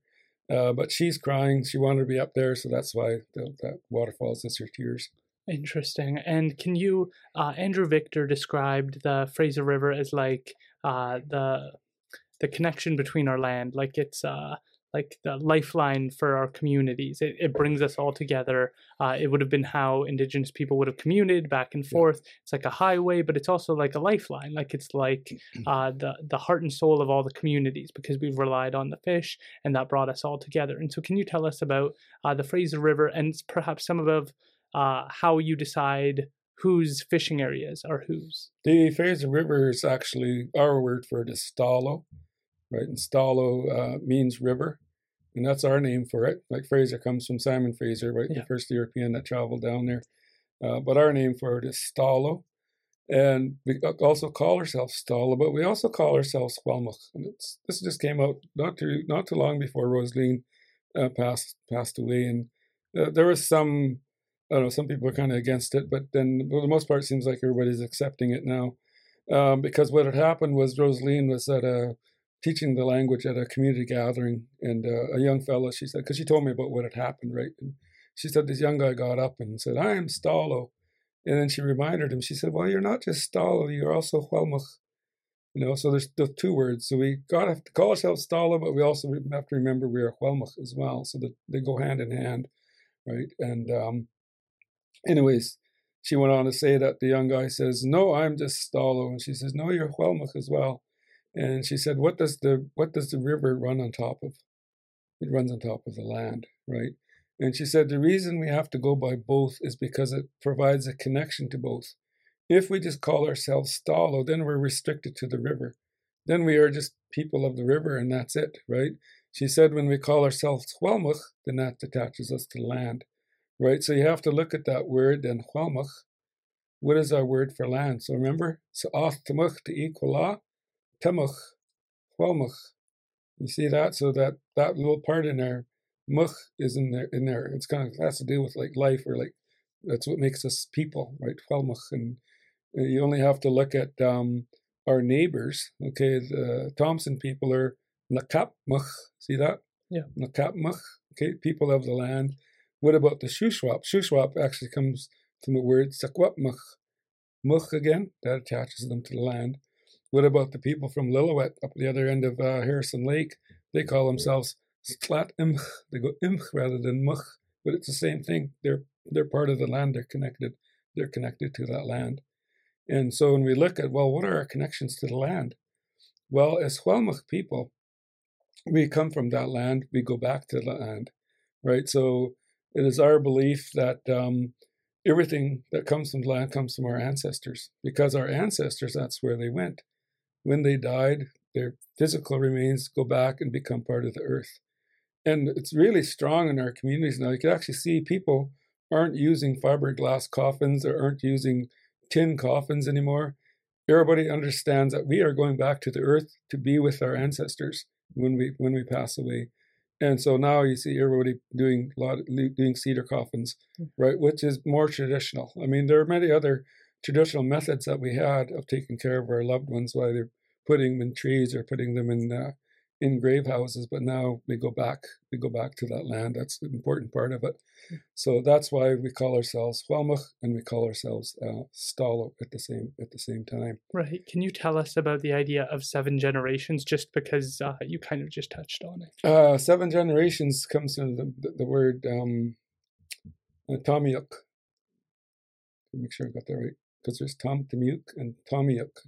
Tom Tomyuk is the name of a rock bluff at Shoham, but Tomyuk means it's actually the word for place you. Now, when you say Tomyuk, you are talking about your great, so 7 generations back. To your four greats, great grandparents. You're also talking about your great grandchildren. Same word. So why is that word the word for your ancestors and the word for your future generations, unborn ones? Why is that? Why? Because you have a responsibility.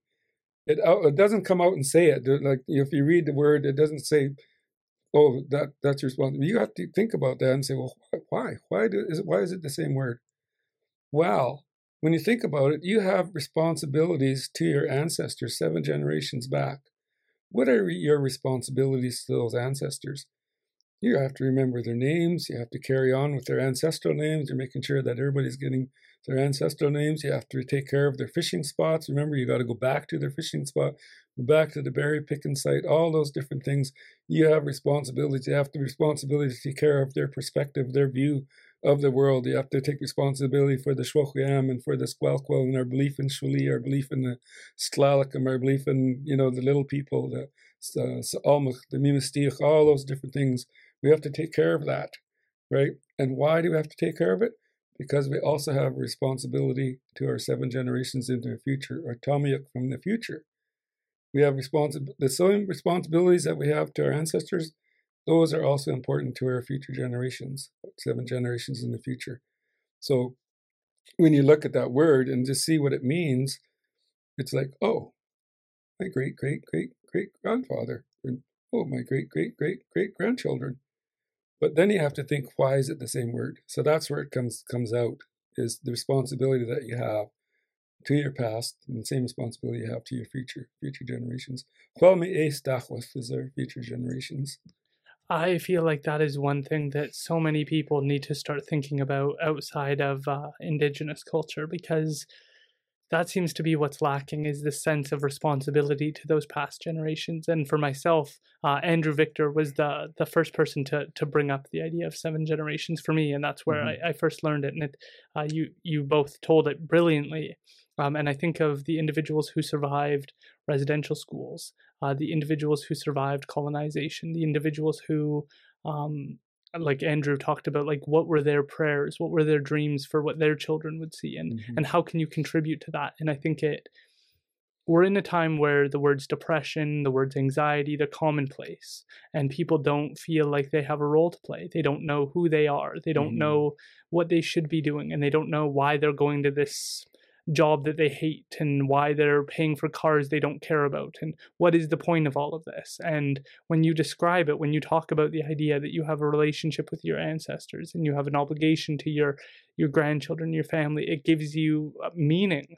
And like life isn't always going to be easy. Life's going to be tough. There's going to be certain times where you're overwhelmed, but understanding that you are carrying on the hopes and dreams of your descent of your ancestors and building a better future for your children and your grandchildren, that's a meaningful life. That's going to sustain you when things aren't going so well. And that's what I feel like is so just missing from all the self-help books we see, all the ideas that, oh, do whatever makes you happy. Like that's not going to sustain you when things aren't going your way, when life is tough. And I feel like that story, the idea of 7 generations, is so, like, if I could put that at the top of the list of things that we need to educate people about, it's one of them, because it feels like people are so directionless in their career. People don't have good relationships with their family. Like things aren't going well for so many people and they don't know what to do. And so they take a trip to Mexico and they come back and that doesn't make anything better.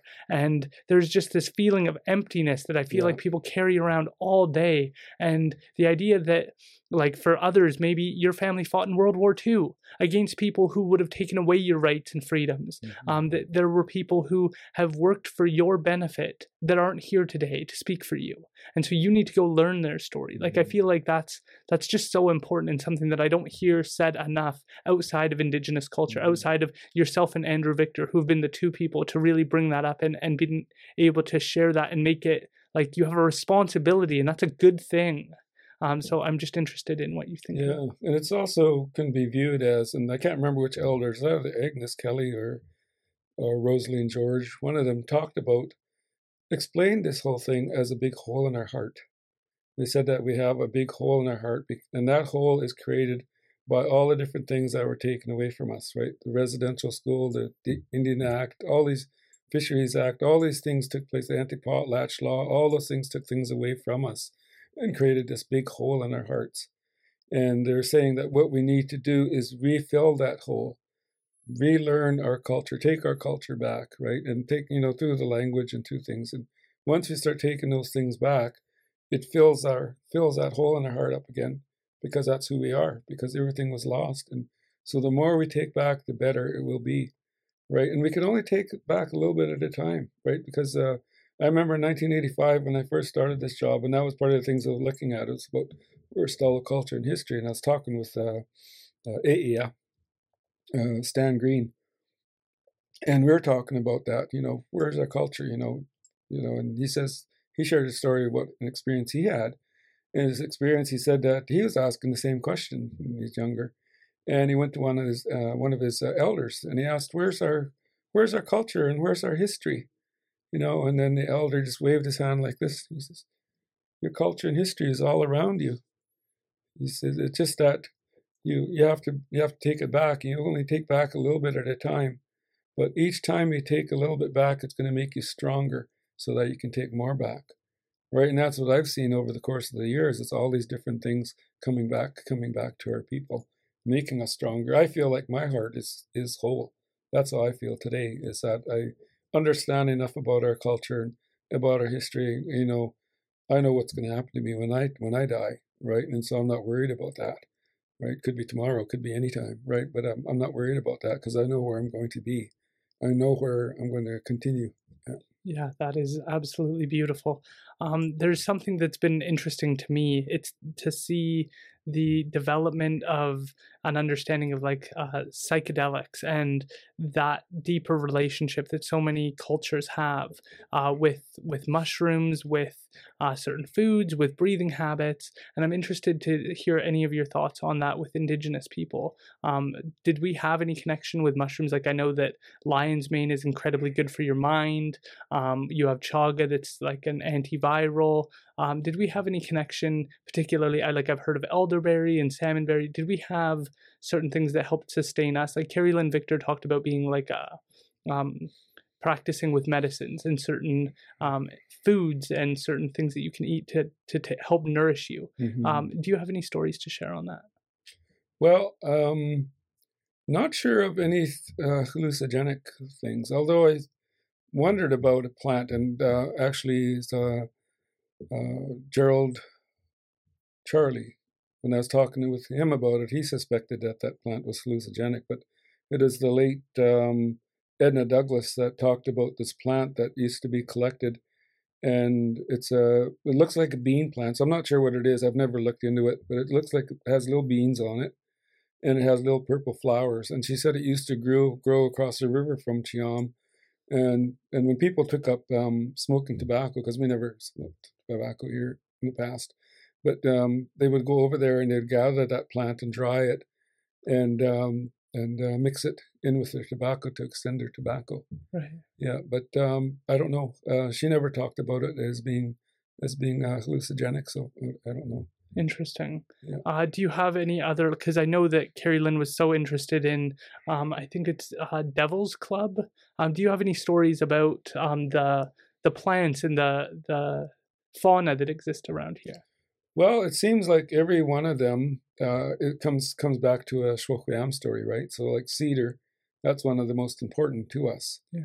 And this story comes from the late Bertha Peters, Nee George, from Seabird Island, because there's lots of Bertha Peters is from Seabird, right? So you have to know the one that was a George before she married a Peters. And she told a story about, said that a long time ago, there's a very generous man. He is always helping and always giving to his people.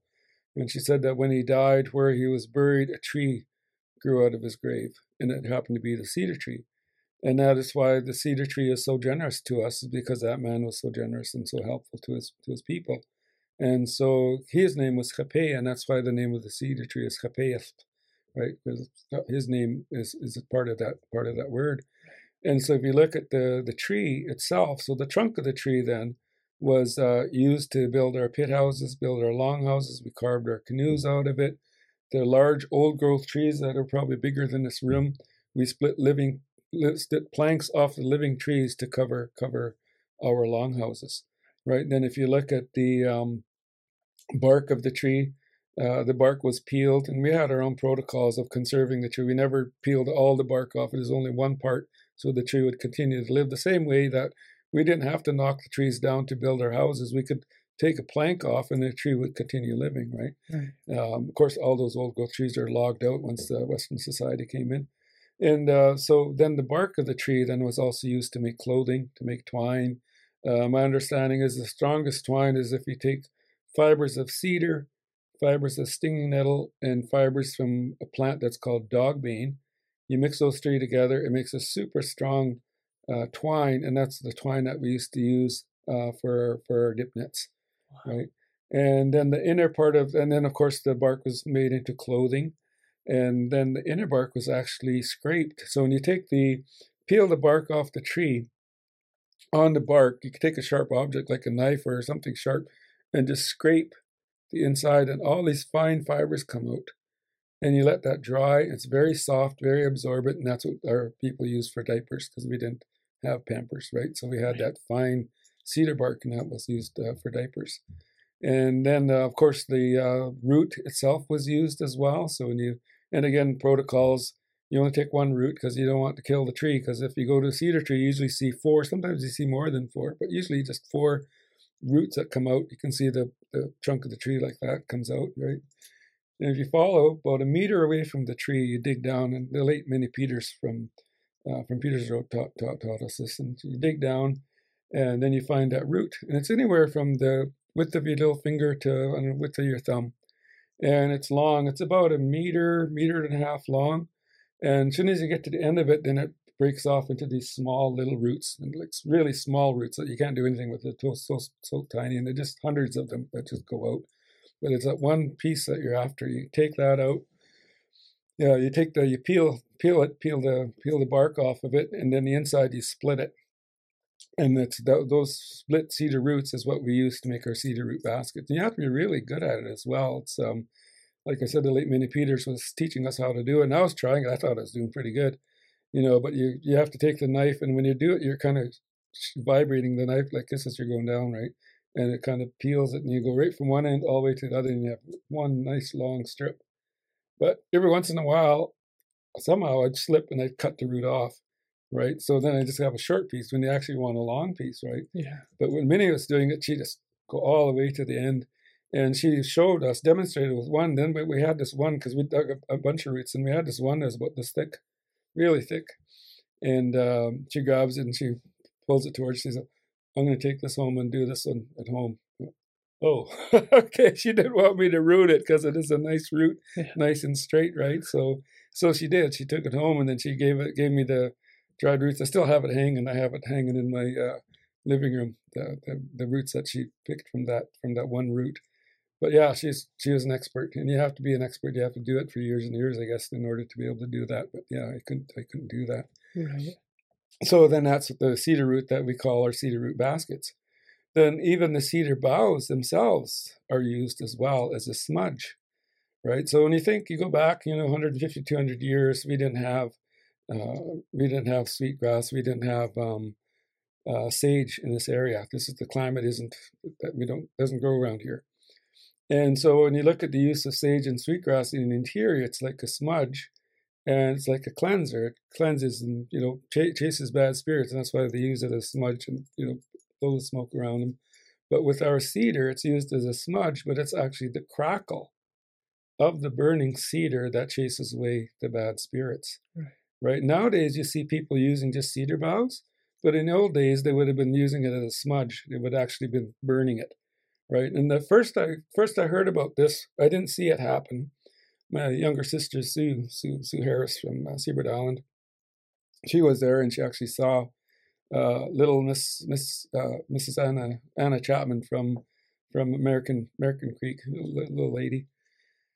And after my mom had died, she was good friends with my dad, and she moved up there and was living there. And all the years that we were growing up, we had all these, because our house was on an old slide that buried part of the village up there, because on both sides where the slide came down to the river, on both sides, this side you could see pit houses, this side you could see pit houses. So that slide buried part of the village. And I think that's probably why we had so many problems at our home. We're always seeing things like the phone getting lifted off and put back down, and visitors bumping somebody in the kitchen and there's nobody in there. One lady talking about the bread box opened and closed, and heard a baby crying out the back just as it was getting dark, and our dad wouldn't let us go out there and see. We wanted to go so bad because we thought it was a baby crying in our car, but he said, "Nope, stay out of there." And I think one of the things that used to happen that we got so used to was actually hearing someone walk up our stairs. So walk up our basement stairs from the basement, walk through our little kitchen, then walk into our big living room. We had the living room from one side of the house to the other side, and then 2 bedrooms, and then so the kitchen, bathroom, and a bedroom, so 3 bedrooms. But the steps would walk into the open area of the living room, and we'd be sitting on the couch watching TV, and we were so used to it, we would just sit and just listen to where the steps went, because whoever it was would walk through our living room and walk to one of the bedrooms, either to our dad's or to one of the other 2 bedrooms, and it would stop. It never went back. It would just stop. So we'd always be interested, well, where's the steps going to go? Which bedroom is it going to go to? So we kind of listen and wait for the steps to go. And, oh, okay, went to that bedroom.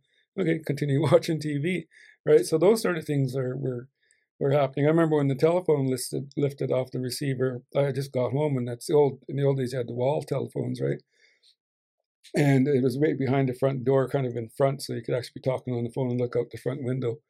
And I walked in, I closed the doors, taking my shoes off, and then all of a sudden my late cousin Margie, my late aunt, her mother Liz, and then also my late dad, the 3 of them were all sitting there.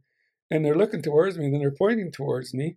And then they're both going, "Did you see that? Did you see that?" They're all excited. Yeah, what did you see? What did you see? And then they start telling each other what they saw. And I was, the way they're pointing at me, I thought they're pointing at me, but they're actually pointing at the phone behind me. And I didn't see it. But while I was standing there, I guess someone lifted the receiver off and then put it back down. And that's what they saw.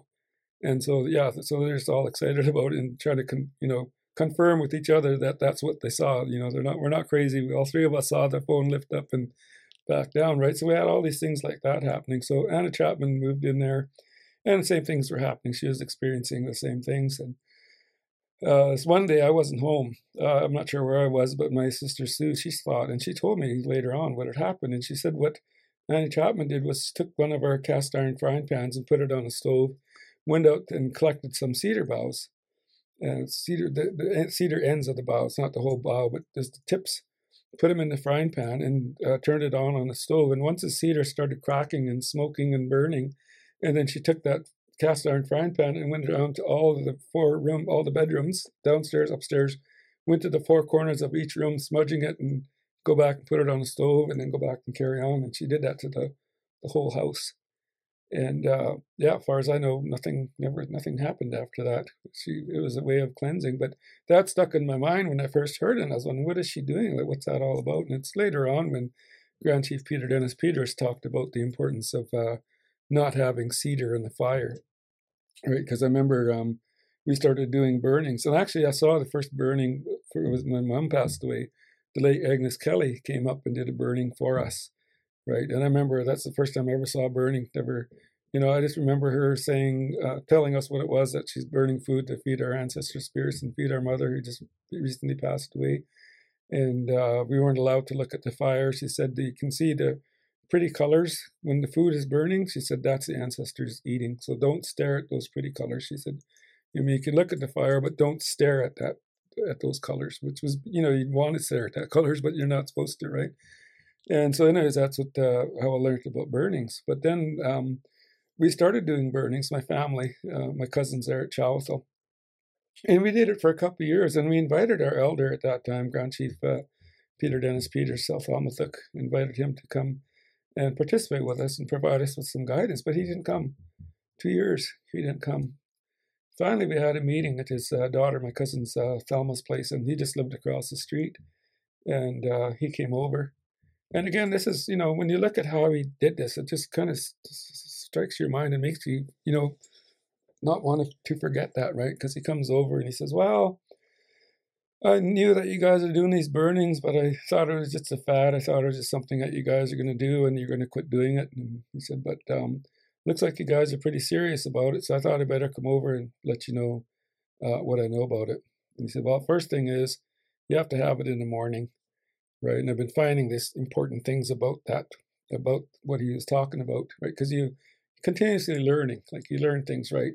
And so he says, just when when the light is coming over the top of the mountains, but before the sun starts shining, that's when you do the burnings, right? And so that's one thing. So the second thing, if you're having a fire to feed your ancestors, no cedar. You can't have cedar in your fire.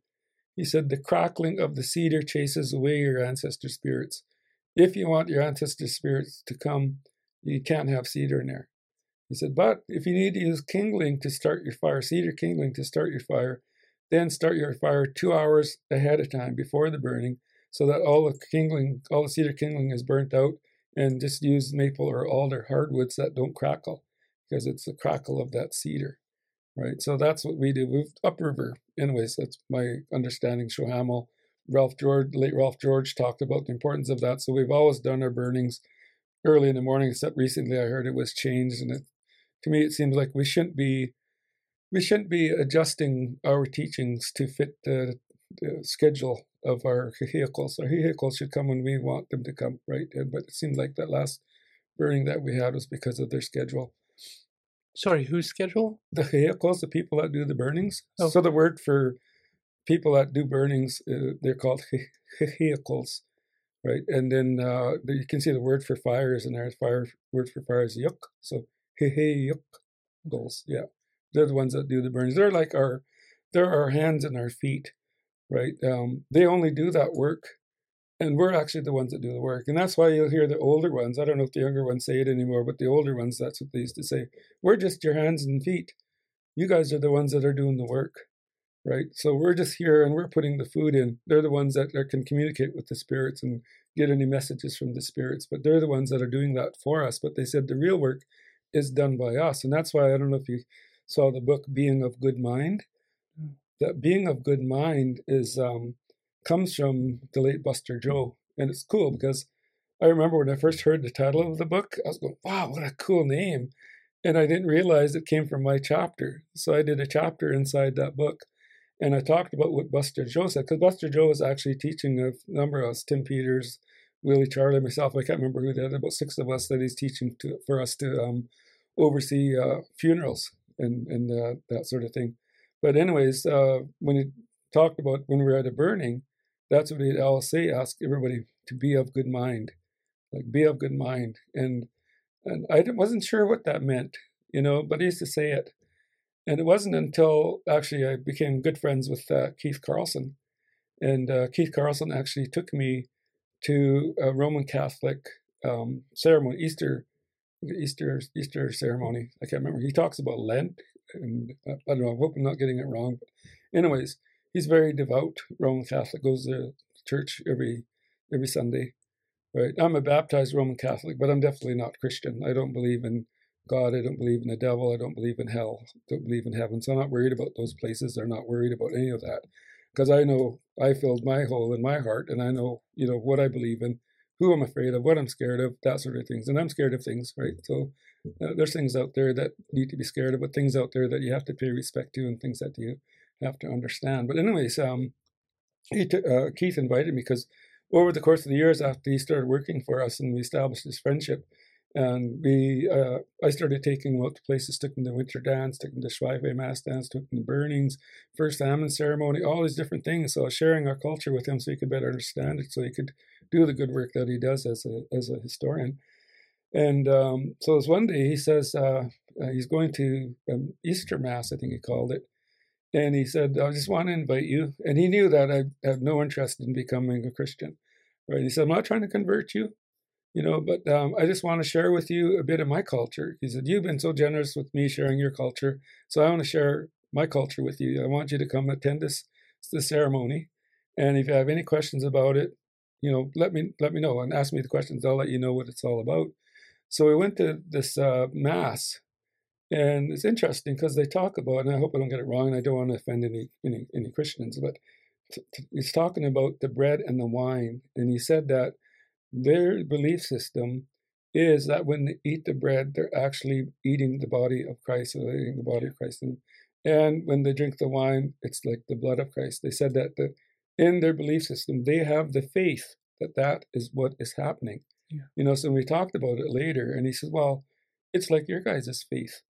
You guys have faith in the belief that when you burn food in the fire, you're actually feeding your ancestor spirits. Yeah.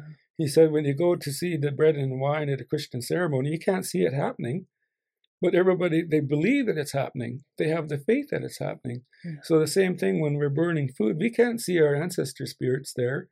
We can't see them, but we know we have the faith and the belief that that's what they're doing, right? So that's what I realized when we talked about that. Is that be of good mind means have the faith in the work, because that's what Buster Joe says. Be of good mind, he said when they're here, right? So basically, he's saying, believe in the work, have faith in the work, have faith in it that it's going to happen. If you're not in that good mind, then you shouldn't be here, right? And so we always make sure that people that come, if you're going to witness our ceremony, you better respect it. Don't be laughing or joking or anything about it. You got to be quiet. Like, it's really important that you're quiet at these at the ceremony. So that's what be of good mind means to me. Have faith in the work, because like the burner said, the Catholics, we're just your hands. We're the ones that are putting the food in the fire. We're the ones that have the prayers to call your ancestor spirits to come to the fire, which they're already there, because our belief is as soon as we get the fire going, our ancestor spirits are there. And that's why we have protocols where we're not allowed to leave the fire alone. Otherwise, you're leaving your ancestor spirits alone. So we always have to, as soon as the fire is going, somebody has to stay there for those 2 hours until the burning. Somebody's got to be there, right? And I did that a lot for Shohamel.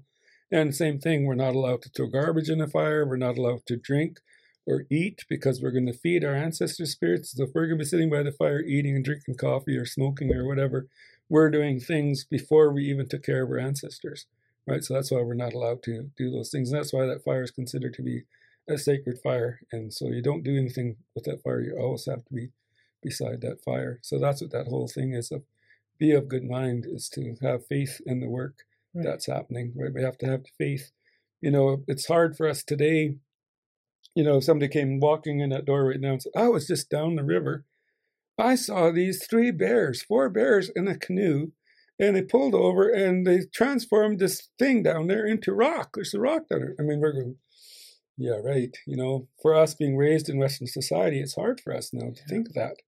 But when you think back, and the elders tell us that these stories really happen, that they're real, we have to believe. Because we have to take ownership of it. Because how can we take care of it if we don't take ownership of it? And that's one of the things we have these young people that we're training in our office, and that's one of the biggest messages that I have to them is you have to believe in these stories. You have to believe that they're true, that they really happened. Because if you're going to be standing apart there and not a part of it, don't believe in it, then how can you take care of it? How can you have the heart to take care of it if you don't believe in it, right? So you have to believe that these stories happened. Like Peter Dennis said, it may be hard to believe, but it's true. It's really happened. Yeah. Right. So you got to think that they really happened. Until Gutierrez talks about how he pointed at things like that, extended his finger out, and that's how he transformed people into stone or into whatever that he was transforming them into. And that's why today we are not allowed to point at each other, right? Because we have our own power. We don't have our own spirit power. And if you point at someone, you could actually be hurting them by extending your finger out and pointing at them. Right. So we're not allowed to point at each other. And that's why you go to the winter dens, you see people going like this. Always got their finger bent like that when they point or nod or whatever. People joke about pointing with their lips, right? But it's more like nodding or going like that, right? So I think that that's so valuable, because I do think that you need to believe in something, and you need that belief system, whatever it is, whether it's Christianity, whether it's indigenous beliefs, whether it's other belief systems. You need something to ground you that feeds you, because when you talk about these stories, it's you're being fed as much as you're feeding perhaps the spirit. Mm-hmm. You're renewing, because there's overlap between the idea of being at that fire and not eating Mm-hmm. and not doing other things, to the idea of meditation or yoga. There's that idea of you're here and you're not going to be anywhere else. You're not going to play music. You're not going to be reading a book. You're not going to be doing anything. You're going to be focused. And that's that idea of being mindful. And that word is continuing to grow, and there's different forms of it. And I think that it's so valuable to see. I don't know, for me growing up, because my grandmother took me to Catholic Church, Roman Catholic Church, and I always felt separated between the two. But I love those moments where you see the overlap between the two, the faith between the two, because for me, that makes me go, okay, there's parallels and there's beauty in these stories, and there's knowledge you can gain from both, and you can grow an appreciation for both cultures simultaneously through learning more about both of them and being able to see those overlaps. Because the other one that I love, and Eddie Gardner talked about it, is the idea of salmon ceremonies. There is overlap between the idea of a salmon ceremony and the idea of grace, the idea of praying before you eat and giving thanks for your food before you eat, and the idea of us all coming together as a community, having that first salmon, sharing that amongst the leaders of the community, and then putting the bones back into the water and showing that appreciation to the idea of sitting at home and praying and thanking God or Jesus or whoever your religious person is for the food that you're eating. And when I see, and I don't know if you've seen this, people who care about the environment, conservationists, when they start saying, I'm going to go vegan because I don't want something else to have to die for me to live. To me, I think of, well, indigenous people, we found a way to live with having to kill the bear or the salmon. We found a way to find our role within this ecosystem, this responsibility. And when you kill that animal, that fish, that life, you have now a responsibility that you've taken on now that you've done that. You have to utilize all of it. You have to give thanks for it. You have to understand your relationship with the natural environment and your role within this ecosystem. And I hope that makes people go forward in a better direction, that after you say your grace or you give your thanks, that you are now a more humble, responsible person. And I'm always grateful to learn about these things from individuals like yourself, because you get that deeper understanding. Yeah. So moving forward, I'm interested to know about your thoughts on salmon ceremonies. Can you tell us from your perspective what you've experienced through those?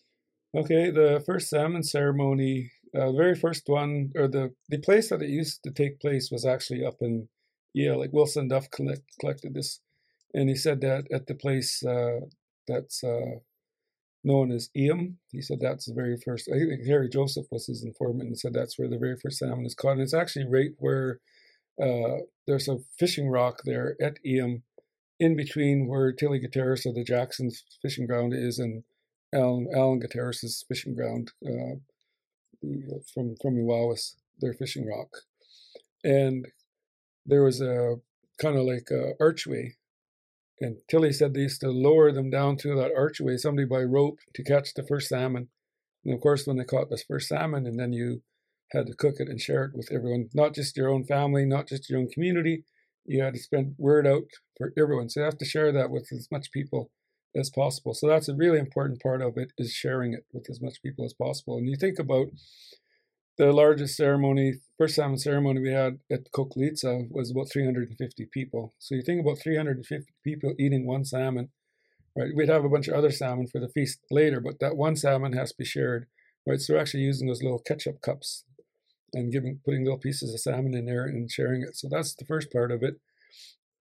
Second part of it was taking care of the bones. Okay, so you ask everyone there, if they come across bones, to bring them back. We put a basket in the middle of the gathering place there, and then they come and return the bones back to that basket. The next important thing is what do you do with those bones? Well, the bones are returned back to the river. And we're taught that you need to have a leader, spiritual person, a youth, and an elder. Those four, just those four, and you can have many other people as you want. But those four are the important ones to go down to the river. So usually after the feast is done, and then that's when those four go down to the river and do that work. And then the youth is usually the one that's asked to return the bones. Right? And the youth meaning, I was told by the elders, anywhere from 5 to 7 years old, that age. Can you tell us about the other people that you said a spiritual person, and you differentiated that from an elder? Could you elaborate on that? Well, some elders aren't spiritual, right? Some, like a spiritual person that actually knows how to do spiritual work, like a Hekos or a Shulam, or somebody that does that kind of work, right? And even with elders, you have elders who are old people.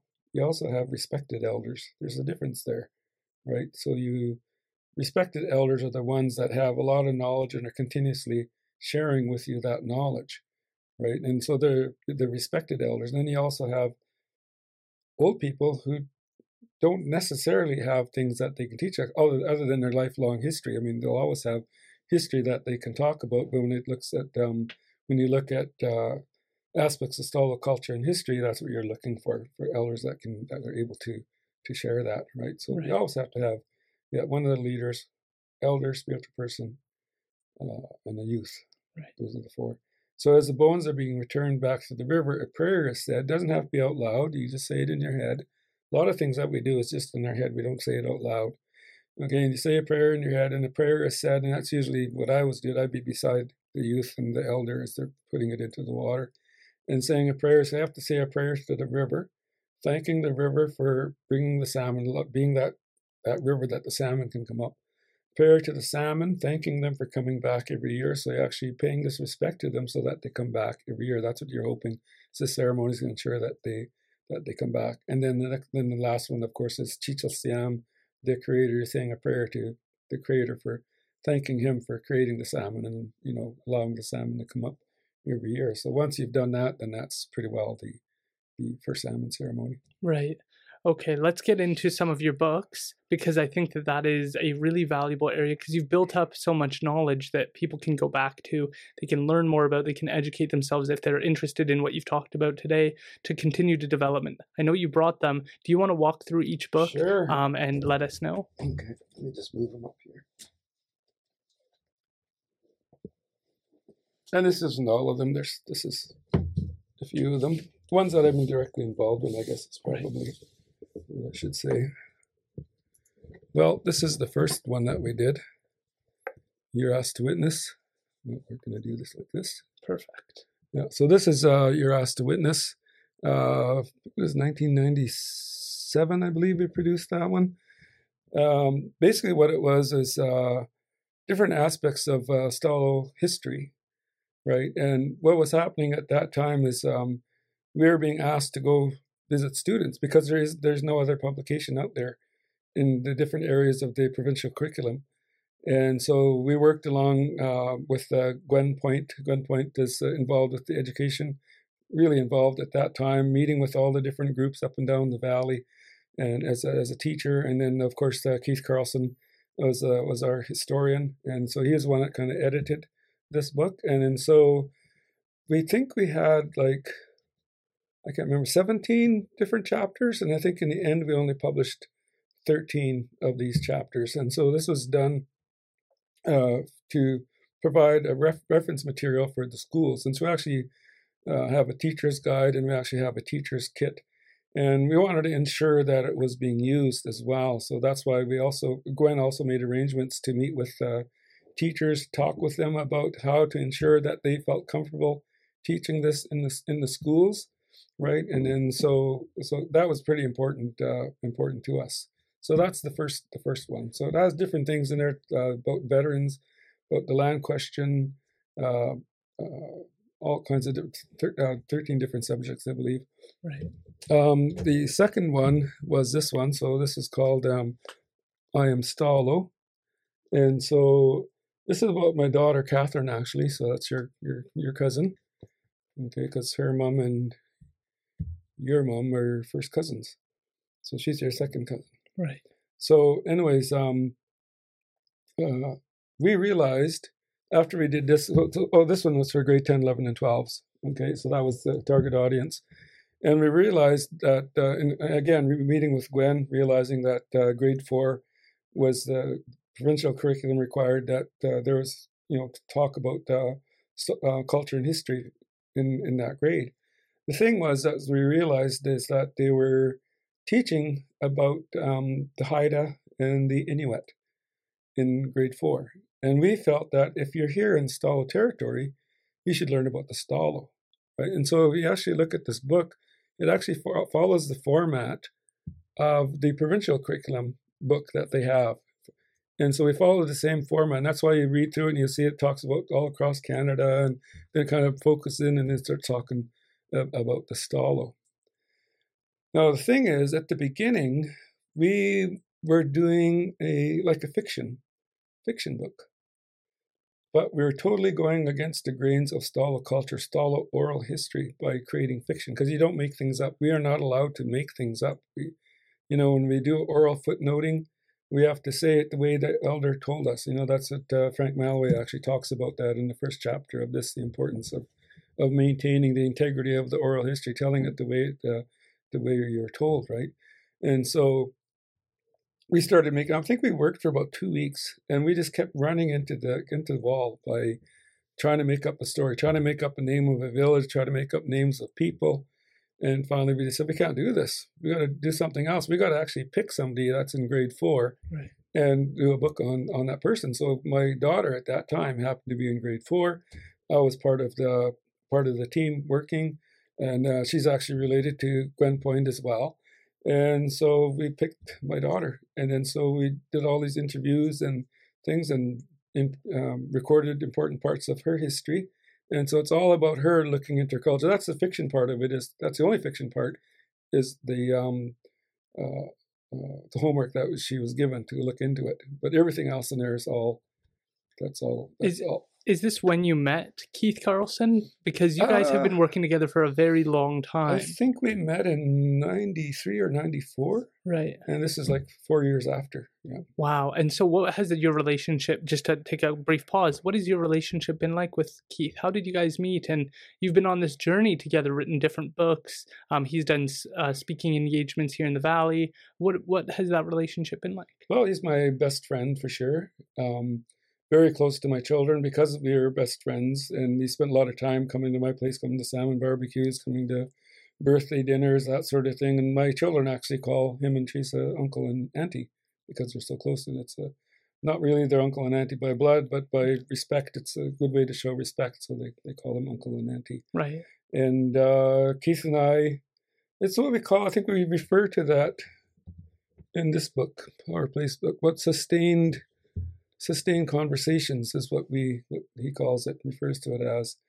And it's important, I think, that people that come and do these different studies with us, that they maintain a very close relationship, sustain conversations. You can't just come in, do something, and then you're out, right? You got to maintain a friendship. And that's what this is all about. Like these people that are in this book. Oh, that's towards a new ethnohistory. Yes. If you look at these people that are the authors in this book, and you'll see that they're still maintain friendships here within the Stalo. Some of them are the teachers way off some other place, but they still maintain their friendship, right? And so that's what we talk about, sustained things. You can't just, You can't think that you're going to go visit an elder and talk to them, for 1 or 2 hours. Then all of a sudden you have all the answers to everything in the universe. You can't do that, right? You have to develop a relationship with them. And I understood that right at the beginning.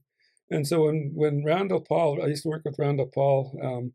When him and I first started working together, that's the thing that we came up with. We said, okay, when we're going to go interview an elder, we're going first without a tape recorder. It's a just get to know them. And how are we going to get to know them? Well, we're going to talk to them. First of all, we're going to talk about ourselves, like who are we, so they can relate to us. Because we knew at that time that you needed to talk about your family so that they get to know you. Then we talk about them. Where were they born? Where did they go to school? Where did they live? Where did they fish? Things like that. Because we're trying to get an understanding as to what they can offer to us, right? And then once we kind of know that, then it kind of provides us with a foundation to, when we return back to them, to ask them other questions. Because we know, okay, you lived over here. When you lived over here, where did you fish then? Or when you lived over here, where did you pick berries? And, that sort of thing. Right. And then, but you got to establish these long lasting relationships. So you always go back. Like I went back to Tilly Gutierrez, I don't know how many times, 30 times, maybe more. Alan Gutierrez, same thing. Peter Dennis Peters, Bill Pat Charlie, Ralph George, constantly meeting with Rosaline, constantly meeting with Elizabeth Hurling and others. Right. So you can't get everything all at once. You have to have the sustained conversation. And because the other thing is too, is we realize that some of these subjects that when you go talk to an elder, sometimes these are subjects that they've never thought about for a long time, or it might be something that they don't do anymore, right? And then so when you go and question them about it, they might not be able to share everything with you at the first meeting, right? Because you're just asking questions and they, oh, I've never thought about that for 30 years or something, and then when you leave, what happens is they'll remember something and they, oh, I should have told them this or that. So we knew that was happening. So that's why we'd always go back again. And we use that as we say, oh, we just want to review what you shared with us. Here's the transcript. Here's a copy of the transcript. And we just want to make sure that we got everything right. But also at the same time, they're going to go, oh, right after you left, I thought of this and this and this. So you always learn more, right? And so you're always constantly learning. You can't, you can't just learn everything from the elders just once, because they had a lifetime of learning. And so what they carry is a lifetime of learning. And even though I look at these elders that I've interviewed over the course of the years, I've never gotten everything off of them. Never. I probably just got a drop in the bucket. I mean, I think the most I've learned from was probably late Rosaline George or Yamalot. I learned a lot off her, but I don't think I got everything off of her. She just had so much knowledge, and she had such a commitment to teaching. Like she shared a story with me once where she said that some of these other elders were approaching her and told her, why are you telling them everything? You shouldn't be telling them everything. You should hold some of the information back, right? And I think it is because those elders that were telling her that probably didn't have a lot to share anyways, right? And so Rosaline was getting a lot because she was sharing so much with us. And it was interesting, really a lot of respect for her response to that. She goes, how am my grandchildren going to learn if I don't tell them everything? She said, I'm going to tell them everything, right? So she didn't listen to that elder. She's going to tell everything. And that's how she treated. That's how she was. When I interviewed her, no matter what you asked her about, she always was trying to help. Right. And that's the big fear, right? Is that we're protective to a certain extent of the cultures and traditions because there's certain things you want to hold what's considered sacred. But we're at a point where when we start losing people, we start losing those ties, that connection, that understanding, and there's a balance to be found, and it's tough to find. Yeah, but there is private knowledge too. Families do have private knowledge. Families have certain recipes to smoke salmon or certain ways of doing different things, right? And that's the private knowledge that they retain, right? But then, they'll share that with their children to make sure that their children have that. And, you have your favorite people that you have for dried salmon. Like I have my favorite, of where I go get my dried salmon or who I get my smoked salmon off, like who's the best butcher and that sort of thing, right? And you look at that, it's, that's the private knowledge that they have or the private or expertise that they retain. Like Corky Douglas, his butchering of wind-dried salmon, it is like totally the best. Like I've never seen anyone cut salmon like he cuts it. Right? And when you get salmon off him, he doesn't thin it. A lot of other people will thin it. They take that strip off. it doesn't look like he does that. He just cuts it, and then when you shake it, all the strips kind of fall over without touching each other, and it has to dry like that. And you get salmon, like when you buy salmon from Lillooet or Lytton, it's like, even though they have the better weather up there and they should be able to dry salmon the way Corky does, they don't. They cut a thin strip off, and then you have really thin dried salmon, like that thin. You get Corkies, and it's like that long. Like so that's what you call expertise. You recognize expertise like that when you start seeing it. You start looking at all your different sources. Right. Yeah. Awesome. And so let's continue with the books. Okay. Which one's next? So we finished with this. Yeah, finished with that one. Talked a little bit about Towards a New Ethnohistory. So back in 1998, again, this is under the guidance of... just pull the microphone up. Back in 1998, we, along with the guidance of Grand Chief Clarence Penier, I think this is actually, dedicated to Grand Chief Clarence Penier, because of his recognition of the experts that we need to involve. Okay, not only recognizing our elders as experts, but he also knew that in Western society there are also experts. There are expert archaeologists, expert historians, expert genealogists, that sort of thing, and recognizing the need for those experts if we have to go to court about Aboriginal rights and title. Right, so we recognized early on that we needed an archaeologist, so we hired an archaeologist. And then later on, we hired a historian. And then that's how this all started, was with the ethnohistory.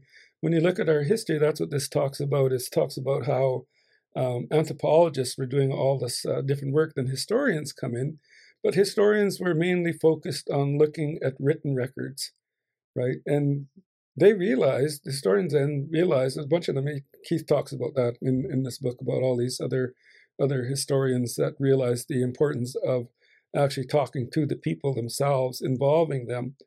And so that's why the ethnohistory. So when they come out here, yes, of course they do history in the archives, doing archival research, but also they also go out and interview people today to talk about this thing that they were looking at 200 years ago in these documents. How does that fit in with people today? That sort of thing, right? So that's what the whole ethnohistory is about. And so when they come out, they actually spend 1 week living in the home of a host family, like Diane Kevin Gardner was probably I think they're acknowledged in here as well, as because they've opened their home up to many of these students over the course of the years, and more than one. They have like 2, 3, maybe 3, maybe more. I don't know, at least 3 people that they would host in their home. So they lived there for a week, and then they would go live in the longhouse for 3 weeks. And then every morning they had these different classes in session, and in the afternoons they would carry on with the research, right? And then the other important thing is that this is research that's important to us as well. So we play a role over the course of the year. So Dave Sheppy, myself, back then is Tia Halstead. She's now retired.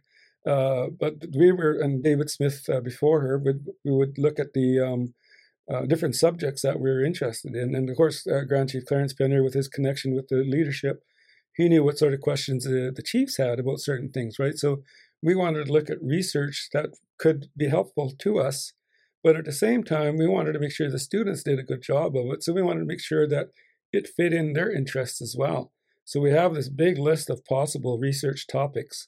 And then we'd have a meeting with the students. Well, John Lutz from University of Victoria, Keith Carlson, who was then at the University of Saskatchewan, they would meet with their students and talk about their interests, and that's how they would come up with a topic. And so the topic was always something that we always had. And usually the topics ranged from biographies of certain people, or history of a place, like Eyam is one of them, history of Suwali, different things like that, right? So that's what this is all about. So we took, I believe, 12 or 13 of those essays and put them in this book. So this is the latest book. That is the newest book, right? Yeah. Yes. Yeah. And then this one, Power, Place, Problem of Time, Keith Carlson, mainly. He's the main author. But it's really cool because what he's done in here is looking at the different parts of our culture and our history. And again, this is something that I think he actually dedicates us to myself. because of the sustained conversations again, right? So it's really clear to me that he thought very deeply, which is what we need. People think deeply. You can't just think shallow. And, and he thought very deeply of these things that we were researching. And he'd look into everything. Like that's another thing, is looking into all the different materials that are out there. And that's what I learned when I first met him, like the research that he did on the lynching of Louis Sam. Right, he talks about that in here as well. And so all these different things he talks about in here, and it's the conversations that him and I would have. And I remember sometimes he would ask questions that was really clear he thought about, because there'd be questions that I didn't have an answer for, because I'm not, well, I don't know, getting close to being an elder. I don't consider myself an elder yet. But anyways, he'd ask questions, and I'm just like, oh, Keith, you got to give me some time to think about that, and I'll get back to you tomorrow, right? So I'd have to think about the question that he asked. But just based on his question, that he looked into it and thought a lot about it, and that's why his question is so in-depth, right? And so that's what we need, is people like that can do that kind of work, really think about it, right? And I know right now there's people out there that really think that non-Native people shouldn't be doing our research, right? And it should be First Nations. Well, I don't think so. We have our own private knowledge that we retain and that sort of thing, but, we have to recognize the expertise as well. And then when you look at the biases that you could have as an individual, right? And then we end up going to court, and you have an expert that's acknowledged by Western society, an expert that's carried on with sustained conversations and developed relationships. Like Keith doesn't just have a friendship with me. He's got friendships in Seabird Island, friendships in Chehalis, friendships in Suwali. So he has all these different families that he's maintained, either met with their elders and their elders have passed away, and now he maintains a friendly relationship with the family of those people, of those elders, right? Right. So same sort of thing. So that's what this is all about. So different topics that he covers in their Power of Place problem of time. So it's basically all about our different parts of our history as the colonizers come in.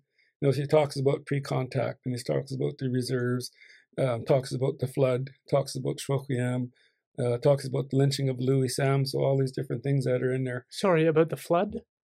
The flood? The Great Flood? The Great Flood. We have our own stories about the flood. Could you tell us about that? I've heard the Kwakwaka'wakw story, that they tied all their canoes together and the water rose. But can you tell us the flood story from here? As far as I know, there's 7 mountains that were sticking up when the flood happened. Right. And so the flood happened very similar to the Christian Bible flood, I guess, but different. There's no Noah's Ark, right? So anyways, my understanding of it, there's 7 mountains that were sticking up. I don't have them committed to my memory, but I know there is 7 of them. I have it written down somewhere. But one of them is Sumas Mountain. Well, the English name is Sumas Mountain, but our name for it is Kwakwaka'wakw, which means sticking up. Right. Well, why is it called sticking up, right? So that's the other thing. When you look at place names, you look at what is the place name? What does it mean? But quite often you need to know the significance. That's why when you look in this book here, the Atlas, the place names that I talk about in here, we talk about the significance of it, because you have to know the significance of it. Because sometimes if we give you the name and the meaning, it's still like, well, why did they call it that? Right? An example I always use is Takals. Okay, that's an important part of your history, is the name of the village in Hope. That was called Takals. It means bare or bald. So if I tell you that, there you go. Now you know. Takals, bare or bald. Okay? Well, you're probably wondering, well, why did they call it that? Yeah. Right? So right away, well, why? Because that's the significance of it. And so there's a big picture there from that, right? And so every place name, there's always an opportunity to learn bigger things, more things about that name, or the activities, things that happen there. And that's what my place name tours are all about. I don't just talk about the place. I don't just go to this is Takals, means bare or bald. Okay, let's go. It's not that. There's lots of other things that you can talk about. So when you look at Takals, why is it called Takals? And so what I found out is that there's a strong wind that blows there that doesn't allow the branches to grow on one side of the trees. Well, how does a strong wind come in? Well, it's I think Brent Galway the elders told him this. It's the mountains, as you move from Chilliwack up to Hope, the mountains close in. and it creates a funnel effect. And also at Hope is where the river runs north to south, and when it gets to Hope, it turns and runs east to west. So it's also the turning point. And so when the mountains close in, you have the strong breeze that blows from downriver, blows upriver, and it's constantly blowing right there in Hope. And so that wind is always blowing, and it never gives the branches on the west side of the tree a time to grow. So anytime you go there, take a look at the tops of the trees, and you'll see that it's bare or bald. Wow. Yeah, so that's what Calls is about. Yeah. I find the flood story, that's where things get like, you have to start to get on board. You can't just think it's a story, because the likelihood that there were floods, like archaeologists have all kind of concluded that there was this flood. And so when there's that interweaving between the stories of the environment around us and this flood, it's where, like, we know this happened and we know there's a story that goes with it. It's where that cross paths, where how far can you go? How much of this information should you get on board with? And that's where I think that door is open to believing more in these ideas and getting more invested in being like, okay, well, the fact of the matter, what we know scientifically is starting to overlap with the stories that people have. How much of those stories do you now have to grapple with are true, because there's information in there that is scientifically true. How far does that go? We don't know. We don't have the exact answer to that. Your response would likely be, I believe it full with my whole heart. And I agree with that. But for those skeptical people, it's like, now this door is open and you can't close it, because there's scientific facts here that you can't brush away as silly superstition anymore. Yeah. And so this is the one about place names, correct? Yep. So this part of it, it's an atlas, Stahlo Salish Historical Atlas. So this book, how it all started off was we were trying to come up with something that we needed to return back to the community. So that was what we're talking about. Because one of the things we realized with these first two books, what was happening was we were constantly going out to our elders, interviewing our elders, and certain questions to come up with these different chapters, right, in these books, or else even things that don't appear in a book. It's research that we're doing for court case or whatever, right? And what we found was that the elders were treating us, or putting us in the same category as early anthropologists and early linguists who would come into the home, interview people, and leave and not come back, right? I think the linguist Jim Harris from University of Western Washington was a good example of that. Like, I heard of him a lot, about him going there, setting up his tent and interviewing Dan Milo, collecting the language and packing the stuff up and leaving.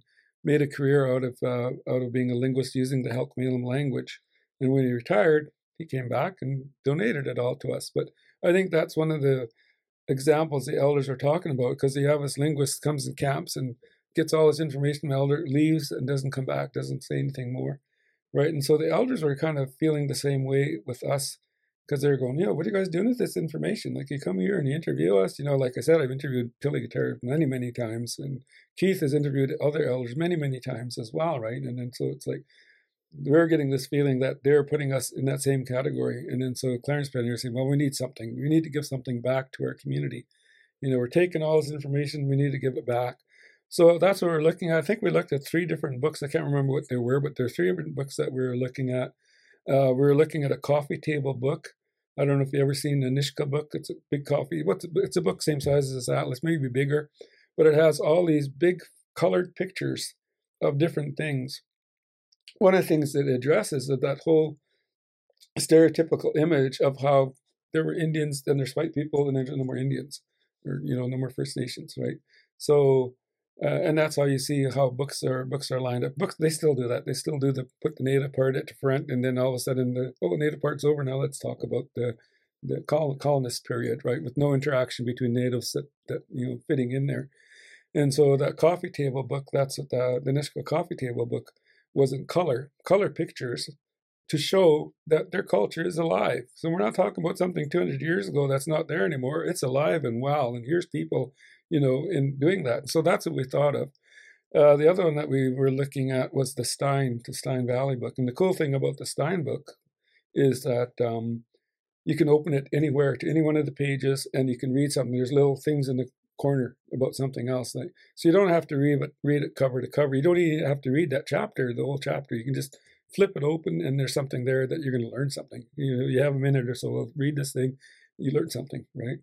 And so we thought about that as well. And then we also realized Clarence, Grand Chief Cat Pennier, was dealing with through the chiefs with the whole consultation and accommodation things. Different developments when they came in, they had to consult with us, and they had to accommodate, our Aboriginal rights and title. And so that was right at the beginning. All that stuff was happening, and also we were working on these different things with different university students. All this over the years, with some of the stuff that came out in this, but also before that. So we were having all this reports and things that were piling up in our archives. And so we thought, well, we need to do something with that and give that back to the community. So that's how this atlas came about. And we covered, so we wanted a big book like the Nisga'a one. We wanted the layout very similar to the Stein Valley one. And so that's why we have this one. And then, of course, we come up with all these different things. So different people involved in it, like John Lutz involved in the labor, and Keith Carlson, a bunch of different things. I was involved in the place names. Dave Sheppy was involved in the archaeology, so many different things in there. There's 725 Halkomelem place names, and that's where my expertise comes in. Also talks about the origin of the Shwayakwe, also talks about Stlalakam, supernatural creatures. And the Stlalakam, that's an interesting chapter. How that came about was I was interviewing Rosaline and Elizabeth Hurling because we had a deadline, right? And we needed to get these place names into this atlas. And I remember the day came where, the editorial board just said, okay, that's it, Sonny, you got to stop. And I just said, I keep finding out more stuff. And I'm still learning, right? Yeah. This is 20 years ago, and I'm still learning about place names, right? So we had to cut it off at that one point. But anyways, I was interviewing Rosaline and Elizabeth, and whenever we talked about a place, they'd start talking about a Stlalakam, which in our language means like a supernatural creature. They talk about a Stlalakam with these places. And at this one time, we were talking about this place, and they were talking about Stlalak again. And Elizabeth Herron kind of looks at me, and she goes, are you going to put that in your book? And I went, put what in my book?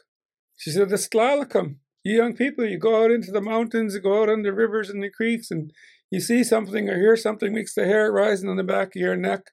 And then you come ask us, what is that? Well, that's a Stlalakam. You young people need to know where those Stlalakam are. So you should have that in your book.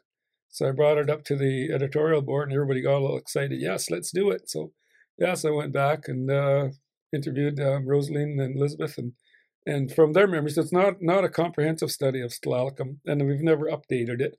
But there are other Stlalakam that are out there that aren't in this atlas because we just had little time, and we just took what they had as Stlalakam and put a map in there and talked about what Stlalakam is all about. That is brilliant. Have you ever thought about doing like a lecture series on this? Because we're just 2.5 hours in, and we're not even in the depths of it. You have had to cut short some of your thoughts because of the condensed nature of this 3-hour interview. And so, have you ever thought about, like, we're an oral culture, and that's kind of why I like the podcast. I love listening. Mm-hmm. I'm not a huge. I read, but it's not my favorite activity. I love going for walks and putting on a podcast and learning. Have you ever thought about doing like a lecture series with UFE or a podcast or something like that? I do, but not a lecture series, more of just a single lecture. Yeah. And a lot of times I have different universities that call me in, and it usually takes me 3 hours to just do an intro to Stalo culture and history. Yeah. Right. So basically I talk about Stalo, who are the Stalo, what is our territory, what is our language, right? The 3 different dialects, the different tribal groups. What is Shwokwiam? What is Kwelkwel? What is Shuli? The spirit or life force, and what are Stlalakam? Give examples of different Stlalakam. We have examples of different Shwokwiam, different Kwelkwel. Talk about the Shwayakwe and the winter dance. Talk about the what's missing? The little people, the Mimastiuch, that live in the forest, and then the little people that live underwater, the Saalmach, because that's where the Shwayakwe mask comes from the Saalmach. So yeah, all these things, that's what I do. And so the Upriver Tour is the one I recommend, although I had someone from the Chilliwack tribe didn't want me to say that because the upriver tour from Chilliwack up to Yale, up to Lady Franklin Rock, or Techleast, where gritting his teeth. From there back down takes 7 hours. And I talk for 7 hours nonstop, right from when we pull out onto the freeway, do 5 different stops. So I stop there at Hunter Creek, stop there at Floods, talk about the Thunderbird Mountain, go up to Clacqua Lake, go to Suckers Creek, Telteat Campsite, and then up to Lady Franklin, and then back down the number 7 highway. I even have to ask the bus driver to go 80 kilometers an hour, because if he goes faster than that, I'm talking too fast, and I'm trying to get as much as I can in that tour. Yeah. Right. So yeah, that's a lot of stuff to share about culture. I just think of the setup of like a 12-week course, a typical university course, 3-hour lectures, with you being able to share this information, because you do seem like pressed for time in order to share all of this information. I am. And I think that's frustrating to someone like myself, who would be grateful to see you be able to do perhaps a podcast where you're doing 3-hour episodes each on starting with each topic that you're interested in, and breaking these things down, because I'm interested to know where the passion comes from. Do you enjoy what you do? Like, this seems to really motivate you, seems to bring out an energy in you. I've had talked to people who they write a book, but they don't have that spirit in it where they're like, this is what they wanted to do. This is the information they wanted to get out there. So where does that passion come from you? Well, a couple of places. I hope I can talk about it. But anyways, one is it's hard. Give me a minute.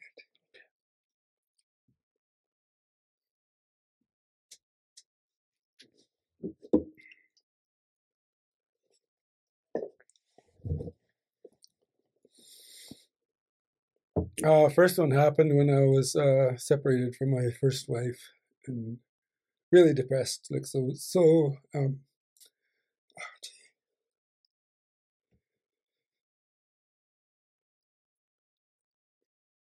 very much in love, very heartbroken, and I was living in a home where 3 of us all separated from our partners. And we're living in a brand new house, but it was empty. There's nothing in there. We didn't have a table, didn't have a couch. We had a TV. I just had a mattress on my floor in my bedroom because I, separated and left everything. And I was very depressed. And every night I would go to the Seabird Cafe and stay there till 4 o'clock in the morning, and go home, sleep for a few hours, get up at 7, because I just couldn't stand staying in that big empty house, because it just reminded me of my big empty life. So this one night I got home at 4 o'clock, around 4, so maybe 4:30, I don't know, and I tried to go to sleep. And I was so depressed that my mom came to me in a dream. And it seemed so real, because I was laying there in my bedroom doors in front of me. And she comes in, she goes, "Sonny, you're so sad and so unhappy here. You should just come with us. You'll be good here." And I remember waking up and sitting up, and it's almost like she went behind the door to hide. And I jumped up and running and looked around there, and of course she wasn't there. So I laid back down and trying to go back to sleep, and just on the edge of sleeping, and all of a sudden my dad come, and he's deceased already too. And he come in and goes, "Son, it's no good for you to be here. You're so unhappy. You should just come with us. You'll be happy if you come with us." And again, I woke up and jumped up, and he ran behind the door too. And I jumped up and looked, and he was not there. Laid back down again. I was laying there, and then my best friend, the late John Hance, who passed away too, he come, Albert, you're so unhappy here. You should just come with us. You'll be really happy if you come with us. And then he did the same thing, disappeared. And I never thought too much about that. It wasn't until my nephew, the late Derwin Peters, passed away, and our family was getting together and talking, about that tragic loss in our family. And I shared that dream with the late Danny Charlie, very respected man in my life. And the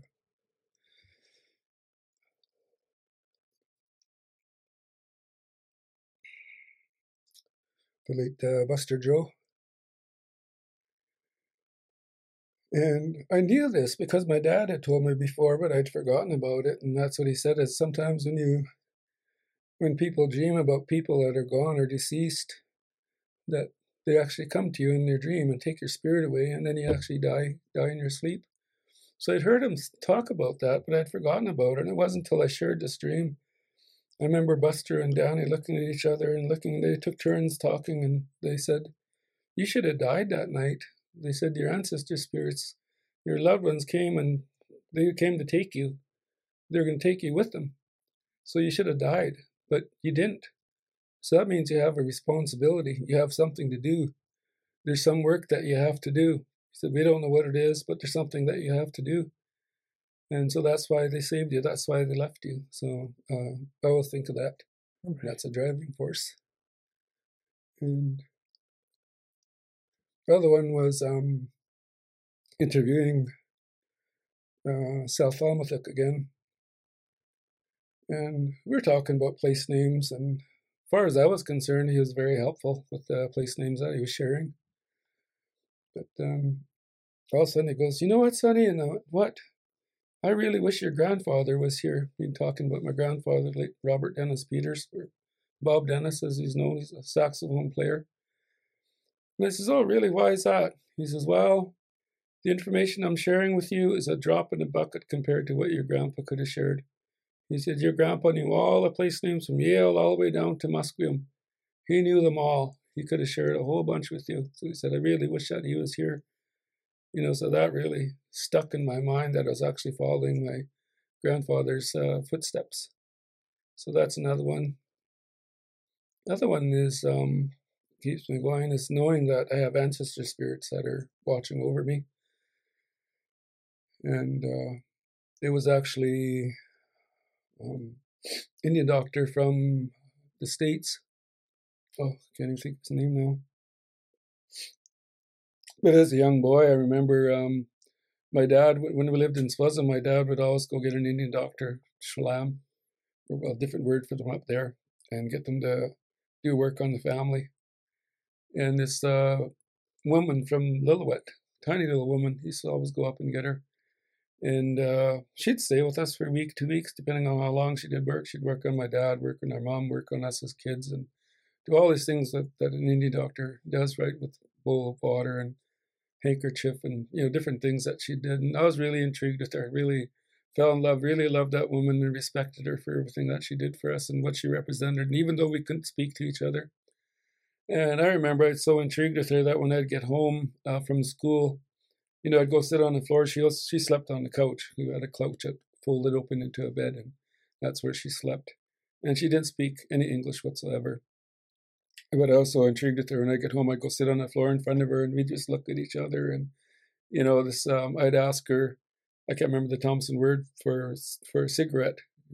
She'd go, "Hey," and so I take her tin can and take some papers, roll her up some cigarettes, about 10 cigarettes, and I put them in the can, cover it, put it by her feet, and she'd grab one and start smoking it. And then I'd ask her if she wanted a drink of water. I'd say the Thompson word for water, and she'd go, "Hey," so I'd go in the kitchen, grab a glass of water, and bring it to her, and she'd grab it and drink it. She'd sit there holding the water and have a cigarette and looking down at me, smiling every once in a while, and yeah, I just sit there, just so intrigued with her. And same with my grandfather, where I get my ancestral name, Nachachatzi. So my grandfather, as a young boy, was known as, so he was born in 1864, he's known as Bakupsh. As he got older, he was known as Nachachatzi, which means sacred strength inside. If you look at the word Chacha is in there, the Thompson word Chacha means sacred, same as down here. And then as he got older, he was known as Meshkt, and Meshkt means like a storyteller or a preacher. Well, he wasn't a preacher, but he was a storyteller. When the late Annie York talked about him, she said that she talked about him traveling up to Spence's Bridge, and then from Spence's Bridge to Merritt, stopping at all the different villages along that way and sharing stories. So you can imagine back then, no radio, no TV. It's a pretty important job that he had. And he would stay 1 or 2 weeks in the same village and every night go to different houses sharing stories. And about 5 or 6 years ago, I found out that he actually went up to Lillooet. I met an elder from the Okanagan. I think his last name was Tabasket. Anyways, I was talking about my last name, and when I mentioned Meshkt, he goes, "Meshkt." And I said, yeah. He goes, that was your grandfather. I said, yeah. He goes, oh, he used to come up here to the Okanagan telling stories. I said, really? I said, I didn't know that. He goes, yeah. And he said, last summer, he said, I was up visiting one of my friends up in Lillooet, and we started talking about Meshk, and he said that Meshk used to go up there telling stories too. I said, oh, really? I didn't know that. I said, I just knew that he went from Spence's Bridge up to Merritt, but now I find out that he tells stories up there. So it plays a big role in my life because of all the different things, accomplishments that he did, and that's why I lead a alcohol-free life, because he was alcohol-free as well. And also I look to him, for strong ethics to share with my kids, and quite a few of my kids have strong work ethics, and because he was a trapper. He had a trap line from Anderson Creek to East Anderson River. Took 1 week to get to that end. He had a cabin there, and then 1 week to get back. When he was 18, he moved up to Boston Bar because his mom was from Chiam. His father was from Nikamin. And so Annie York said that when he turned 18, he moved to Spuzzum, and he lived there in Spuzzum because he wanted to be kind of in between, and between his father's heritage and the Stalo between his mother's heritage. But then when he met his first wife, she was from Anderson Creek, so that's when he moved up there to Anderson Creek. And then so when he moved up there, he lived across the river from where the Canadian Pacific Railroad is, because the Canadian Pacific Railroad was built from 1882 to 1885. And he actually worked on building those. So if you ever go up there, you look across to the CPR side, you see those stone retaining walls. He actually worked on it. He used to cross by canoe to go across there and work there. Plus, Annie York said that he also worked for the hop yard companies. He was the hop yard companies would give him money, and he would take a train way up, I don't know, Quesnel or Williams Lake, somewhere up that way, hiring people, giving them advances, and buying their train ticket to come down to pick hops, either in Agassiz or in the Sumas or Chilliwack area. And so that was another one of his jobs. And he was also a gold panner. And that's one of the pictures that you can see. There's an old archival photograph of my grandfather taken in front of Lytton, right at the confluence of the Thompson and the Fraser River. And you can see my picture, my grandfather in a white shirt, has a hat on. He has a cradle rocker, and my grandmother behind him, and my uncle David in front, and then my grandaunt Chet in the background, and Mrs. Joe Brown is in there. The two other ladies, don't know, unidentified ladies. Anyways, that photograph is of my grandfather when he was placer mining using a cradle rocker. Yeah, and so I get a lot of what do you call it? Inspiration from him. And yeah, when this Indian doctor from the States came up and did some work while we're at the Travel Council, he was doing work, and that's what Indian doctors do. It's all about our spirituality. Our spirituality is all about spirits, like taking care of our spirits. Like who was it in Old Pierre, I think it is, talks about 7 different spirits that we have. And anyways, everything, it's all about that. Like, so if you look at all the different protocols that we have, that's what it's about. When you leave a cemetery, you can't leave your part of your spirit in there. So the late Edna Bob said, when you walk out of the cemetery, call yourself. So that's what I do. You don't have to call out loud. She said, just say it, call yourself in your mind. So basically what you're doing is collecting your spirit as you leave that cemetery. So when you're walking out the gate, in my mind I go, Nachachatsi, come on, let's go. You don't need to be here. Let's go. Right. So I call my spirit and take it. And that's the whole thing with the residential school thing that's happening. I'm really proud of my nieces and nephews and my daughter, because that's what they did. Kamloops, they brought their canoe up there, and that's what they went and did. They actually, that's a teaching that we have. Bring home the ancestor spirits, right? And so they actually have aunts and uncles that went to school up there, and that's why they went up there, and that's what they did. They did a ceremony because they're really good with drums. They're really good singers. They have strong, powerful songs, and that's what they did. They called their ancestor spirits and brought their ancestor spirits home, right? So same with that Indian doctor when he was doing work on me, and I'd never met him before. Kenny Moses, that's his name. Never met him before.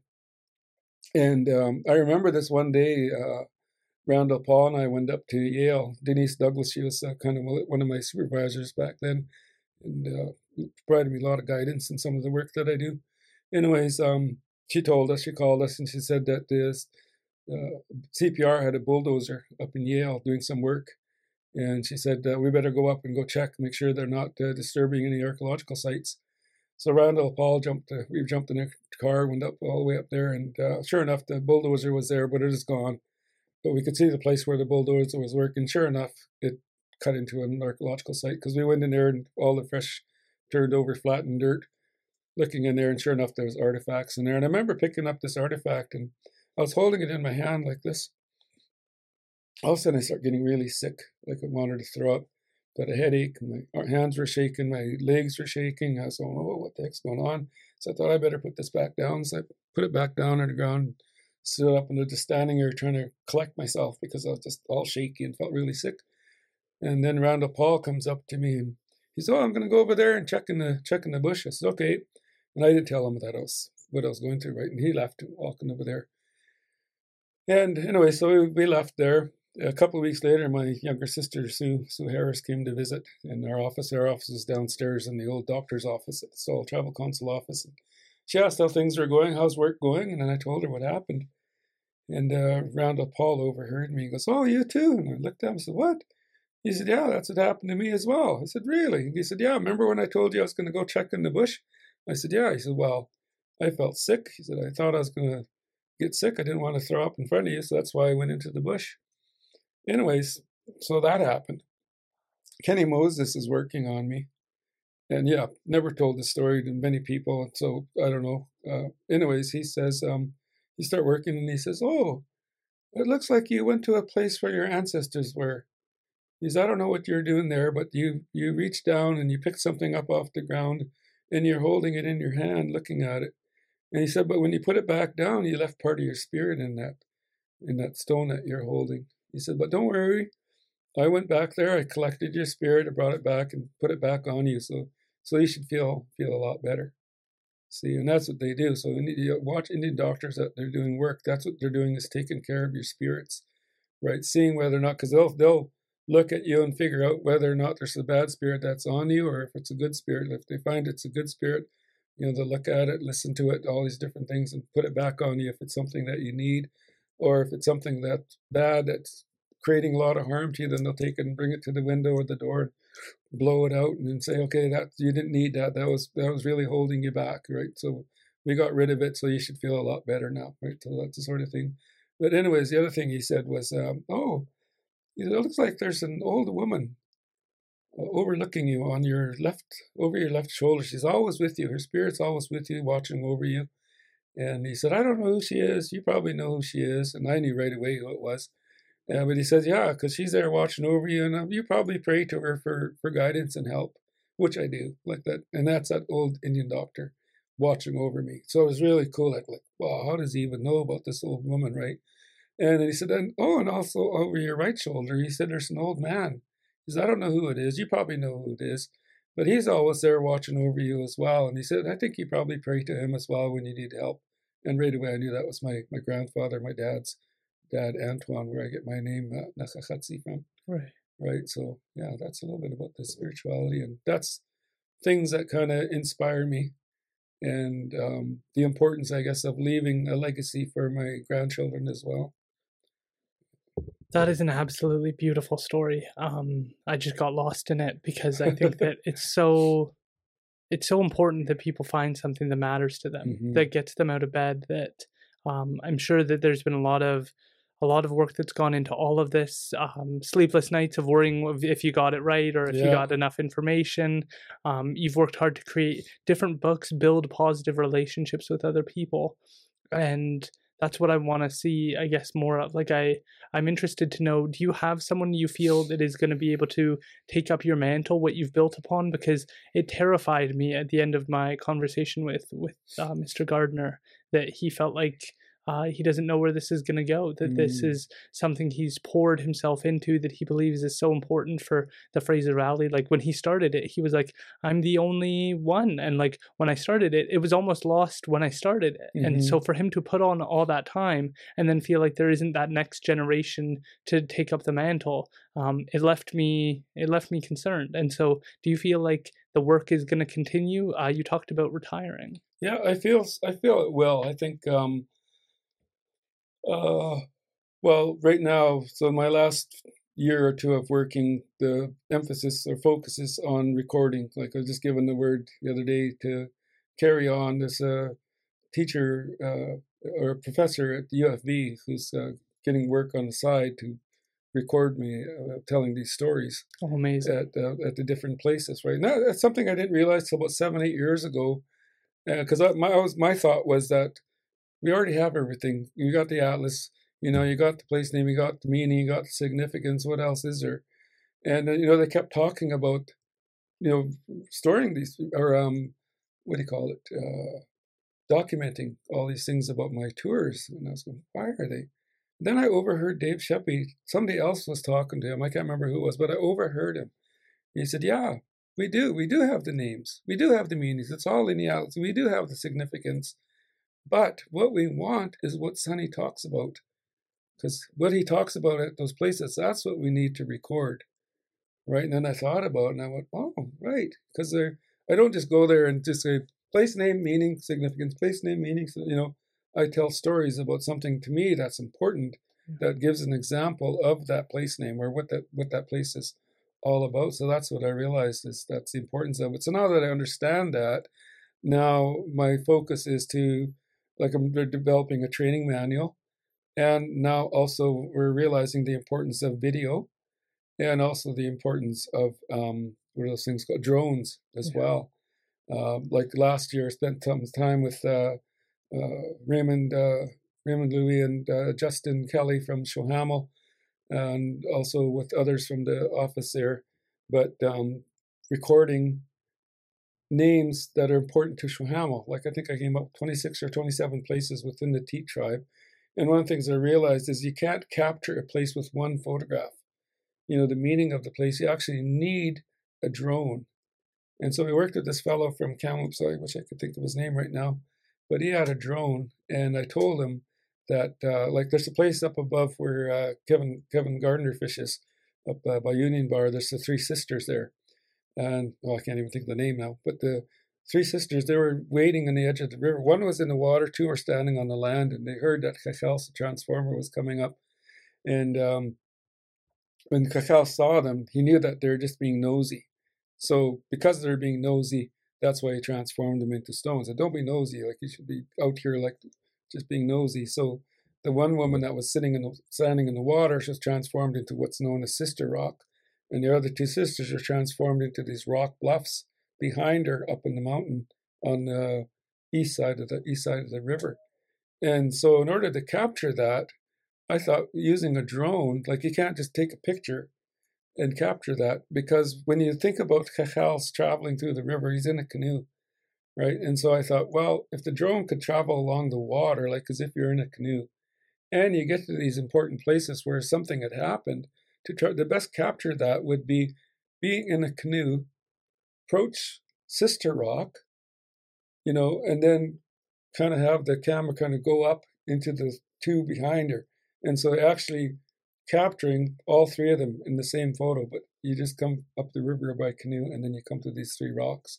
I thought that would be like the best way to try to capture that. And same with an idea for, we haven't done it yet, but the calls, try to capture the calls in the photograph. So everything I told you about the funnel effect of the valley, the river changing, the importance of that whole flat, try to take a picture of that. You can't. There's something missing. So I feel, again, that a drone would be really good where you're traveling upriver again, because from the river perspective, everything is from the river perspective. Getting out into Hope, seeing that where the river turns and seeing the Fraser coming down that way, seeing the whole flat, and then kind of up and then go right to a tree that has bare or bald. And then you capture the meaning of Tk'als. And Tk'als isn't, it's not just that tree, it's that whole flat and that whole village site there. Yeah, I think that is necessary. I think that having the recordings that you guys have, I think that, like, I love what Stolo Signal's doing, but I think we need Mm-hmm.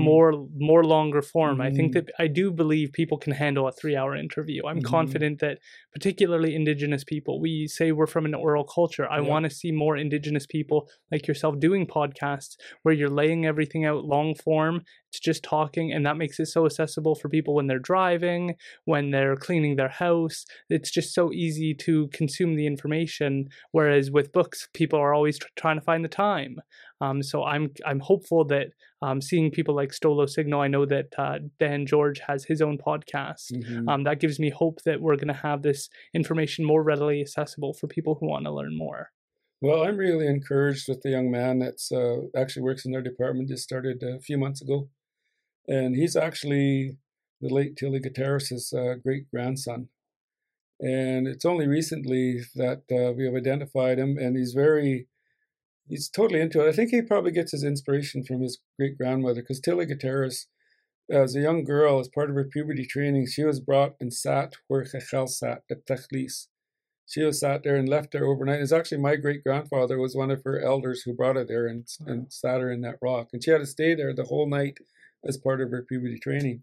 And once other elders realized that her responsibility was to maintain the oral history, the Shofyam stories, the stories about Chechels, elders just came to her. They're just telling her. And she said even from other territories, they're coming and telling her story once they heard that she was given that responsibility. So that's why a lot of the Shofyam places, there's always the Tilly Gutierrez version of that story, right? And so this young man from Chiam, well, he's a council member now at Chiam, just recently became a council member. His name is Ray Douglas, and he has a super keen interest. Like, it's part of his job, but also it's part of his personal life. Like, I don't know, I think he might have felt that he was intruding too much. I kind of miss his text, but every weekend he'd text me or something, message me on Messenger and talk about something that he's looking into. Oh, this weekend I went and did this, and what do you think about this? And so he's got a really keen interest, not just from his work point of view, but in his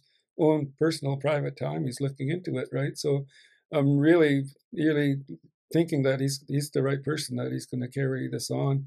There are other people that have been identified in the past. I mean, my late cousin Nelson Leon was another one, but then he passed away a few years ago. That was such a tragic, tragic loss to our communities. Like, he was from Chehalis. He lived in Squaw. He worked down at the Surrey School District. He was involved with so many different aspects of Stalo culture and history, and had a keen mind, keen interest, and came out with me on some tours and stuff. But then, yeah, he was lost tragically. It's a very tragic loss. Another person is Tarrington Prest from Squaw. The only problem with Tarrington is that he's very good at what he does, so he's a good interpreter, and he's very good at doing the interpretation for the Longhouse Extension Program there at Kokolitsa, and also the what's called the Stakaya program. Like, he goes out to the different schools, and that keeps him very busy. And when you look at the people that he worked with, it seems like he's the outstanding person there. But that's the problem, is that he's so busy there, he can't come. Like, he's supposed to come out with me and out on my tours and learn. He's come out in a couple of times, but it seems like his big focus, and even his own staff there, because it's such an asset to that program, they hold him back. We try to make arrangements for him to come, and they go, "Oh, he can't go. He's staying here," right? So he's really good that way. But yeah, hopefully sometime when other people there fill his shoes, maybe he'll start coming out with me and to the broader area and start learning more. I know even that one morning he was supposed to be there. We were setting up a tour down by the Chilliwack River, and we were supposed to meet, I think it was at 1:00, and we're supposed to spend a couple of hours developing that tour, because it is the first time I was doing a tour down by the Chilliwack River. And so I wanted to talk about things around us that we could point to. So when the kids come, because of the COVID thing, we're doing it outdoors, right? Yeah, and then he was late. I don't know, I can't remember why he was late, but I just kind of was wondering, oh, maybe he's not interested that much. I don't know. And so we didn't get to talk too much about the stuff that I found interesting for that one spot, because you can pretty well, I've done it for other schools too. I can pretty well go anywhere that they want to meet and just look around and just talk about everything around. There's always something, if you only got an hour or 45 minutes or sometimes just in half an hour, there's so much to talk about. Like, there's a school down behind the old UFB campus. I did a talk down there, and it's only like half an hour or 45 minutes. And, time just goes like that because there's so much history around any place. You can travel anywhere in South Africa and just stop, look around, and there's stuff to talk about.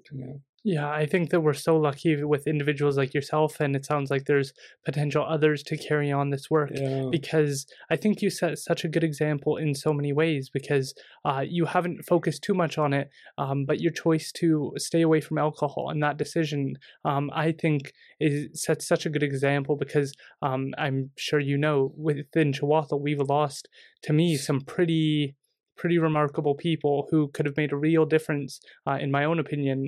Like Julian Yali just always stands out to me as like an incredible light within Hope, but within the Lower Mainland, and the fact that she's not here, and those moments are just so unfortunate to me. And so for your decision to do that allows you to be here, be 100% present, share your knowledge, build more knowledge, and be 100% focused on this, when you're meeting with elders, when you're working with people like Keith Carlson, to be present and to really make sure that this information is here, because those extracurricular activities, they are a distraction that seem to eat away at people's ability to focus on what they care about. And so I think that sets a good example. I think choosing to work to share this, like I think you said one of the elders was dedicated to sharing this information. I think that's so important. And you've been willing to come on here, you've been willing to write books, you've been willing to meet with different stakeholders and try and find that middle ground so we can keep this information alive. And I think that just sets such a good example, and we're lucky to have individuals like yourself who are willing to take the time and to share your expertise. So I really appreciate you being willing to come on and share your information. And we just did over 3 hours. Wow. Doesn't seem like it.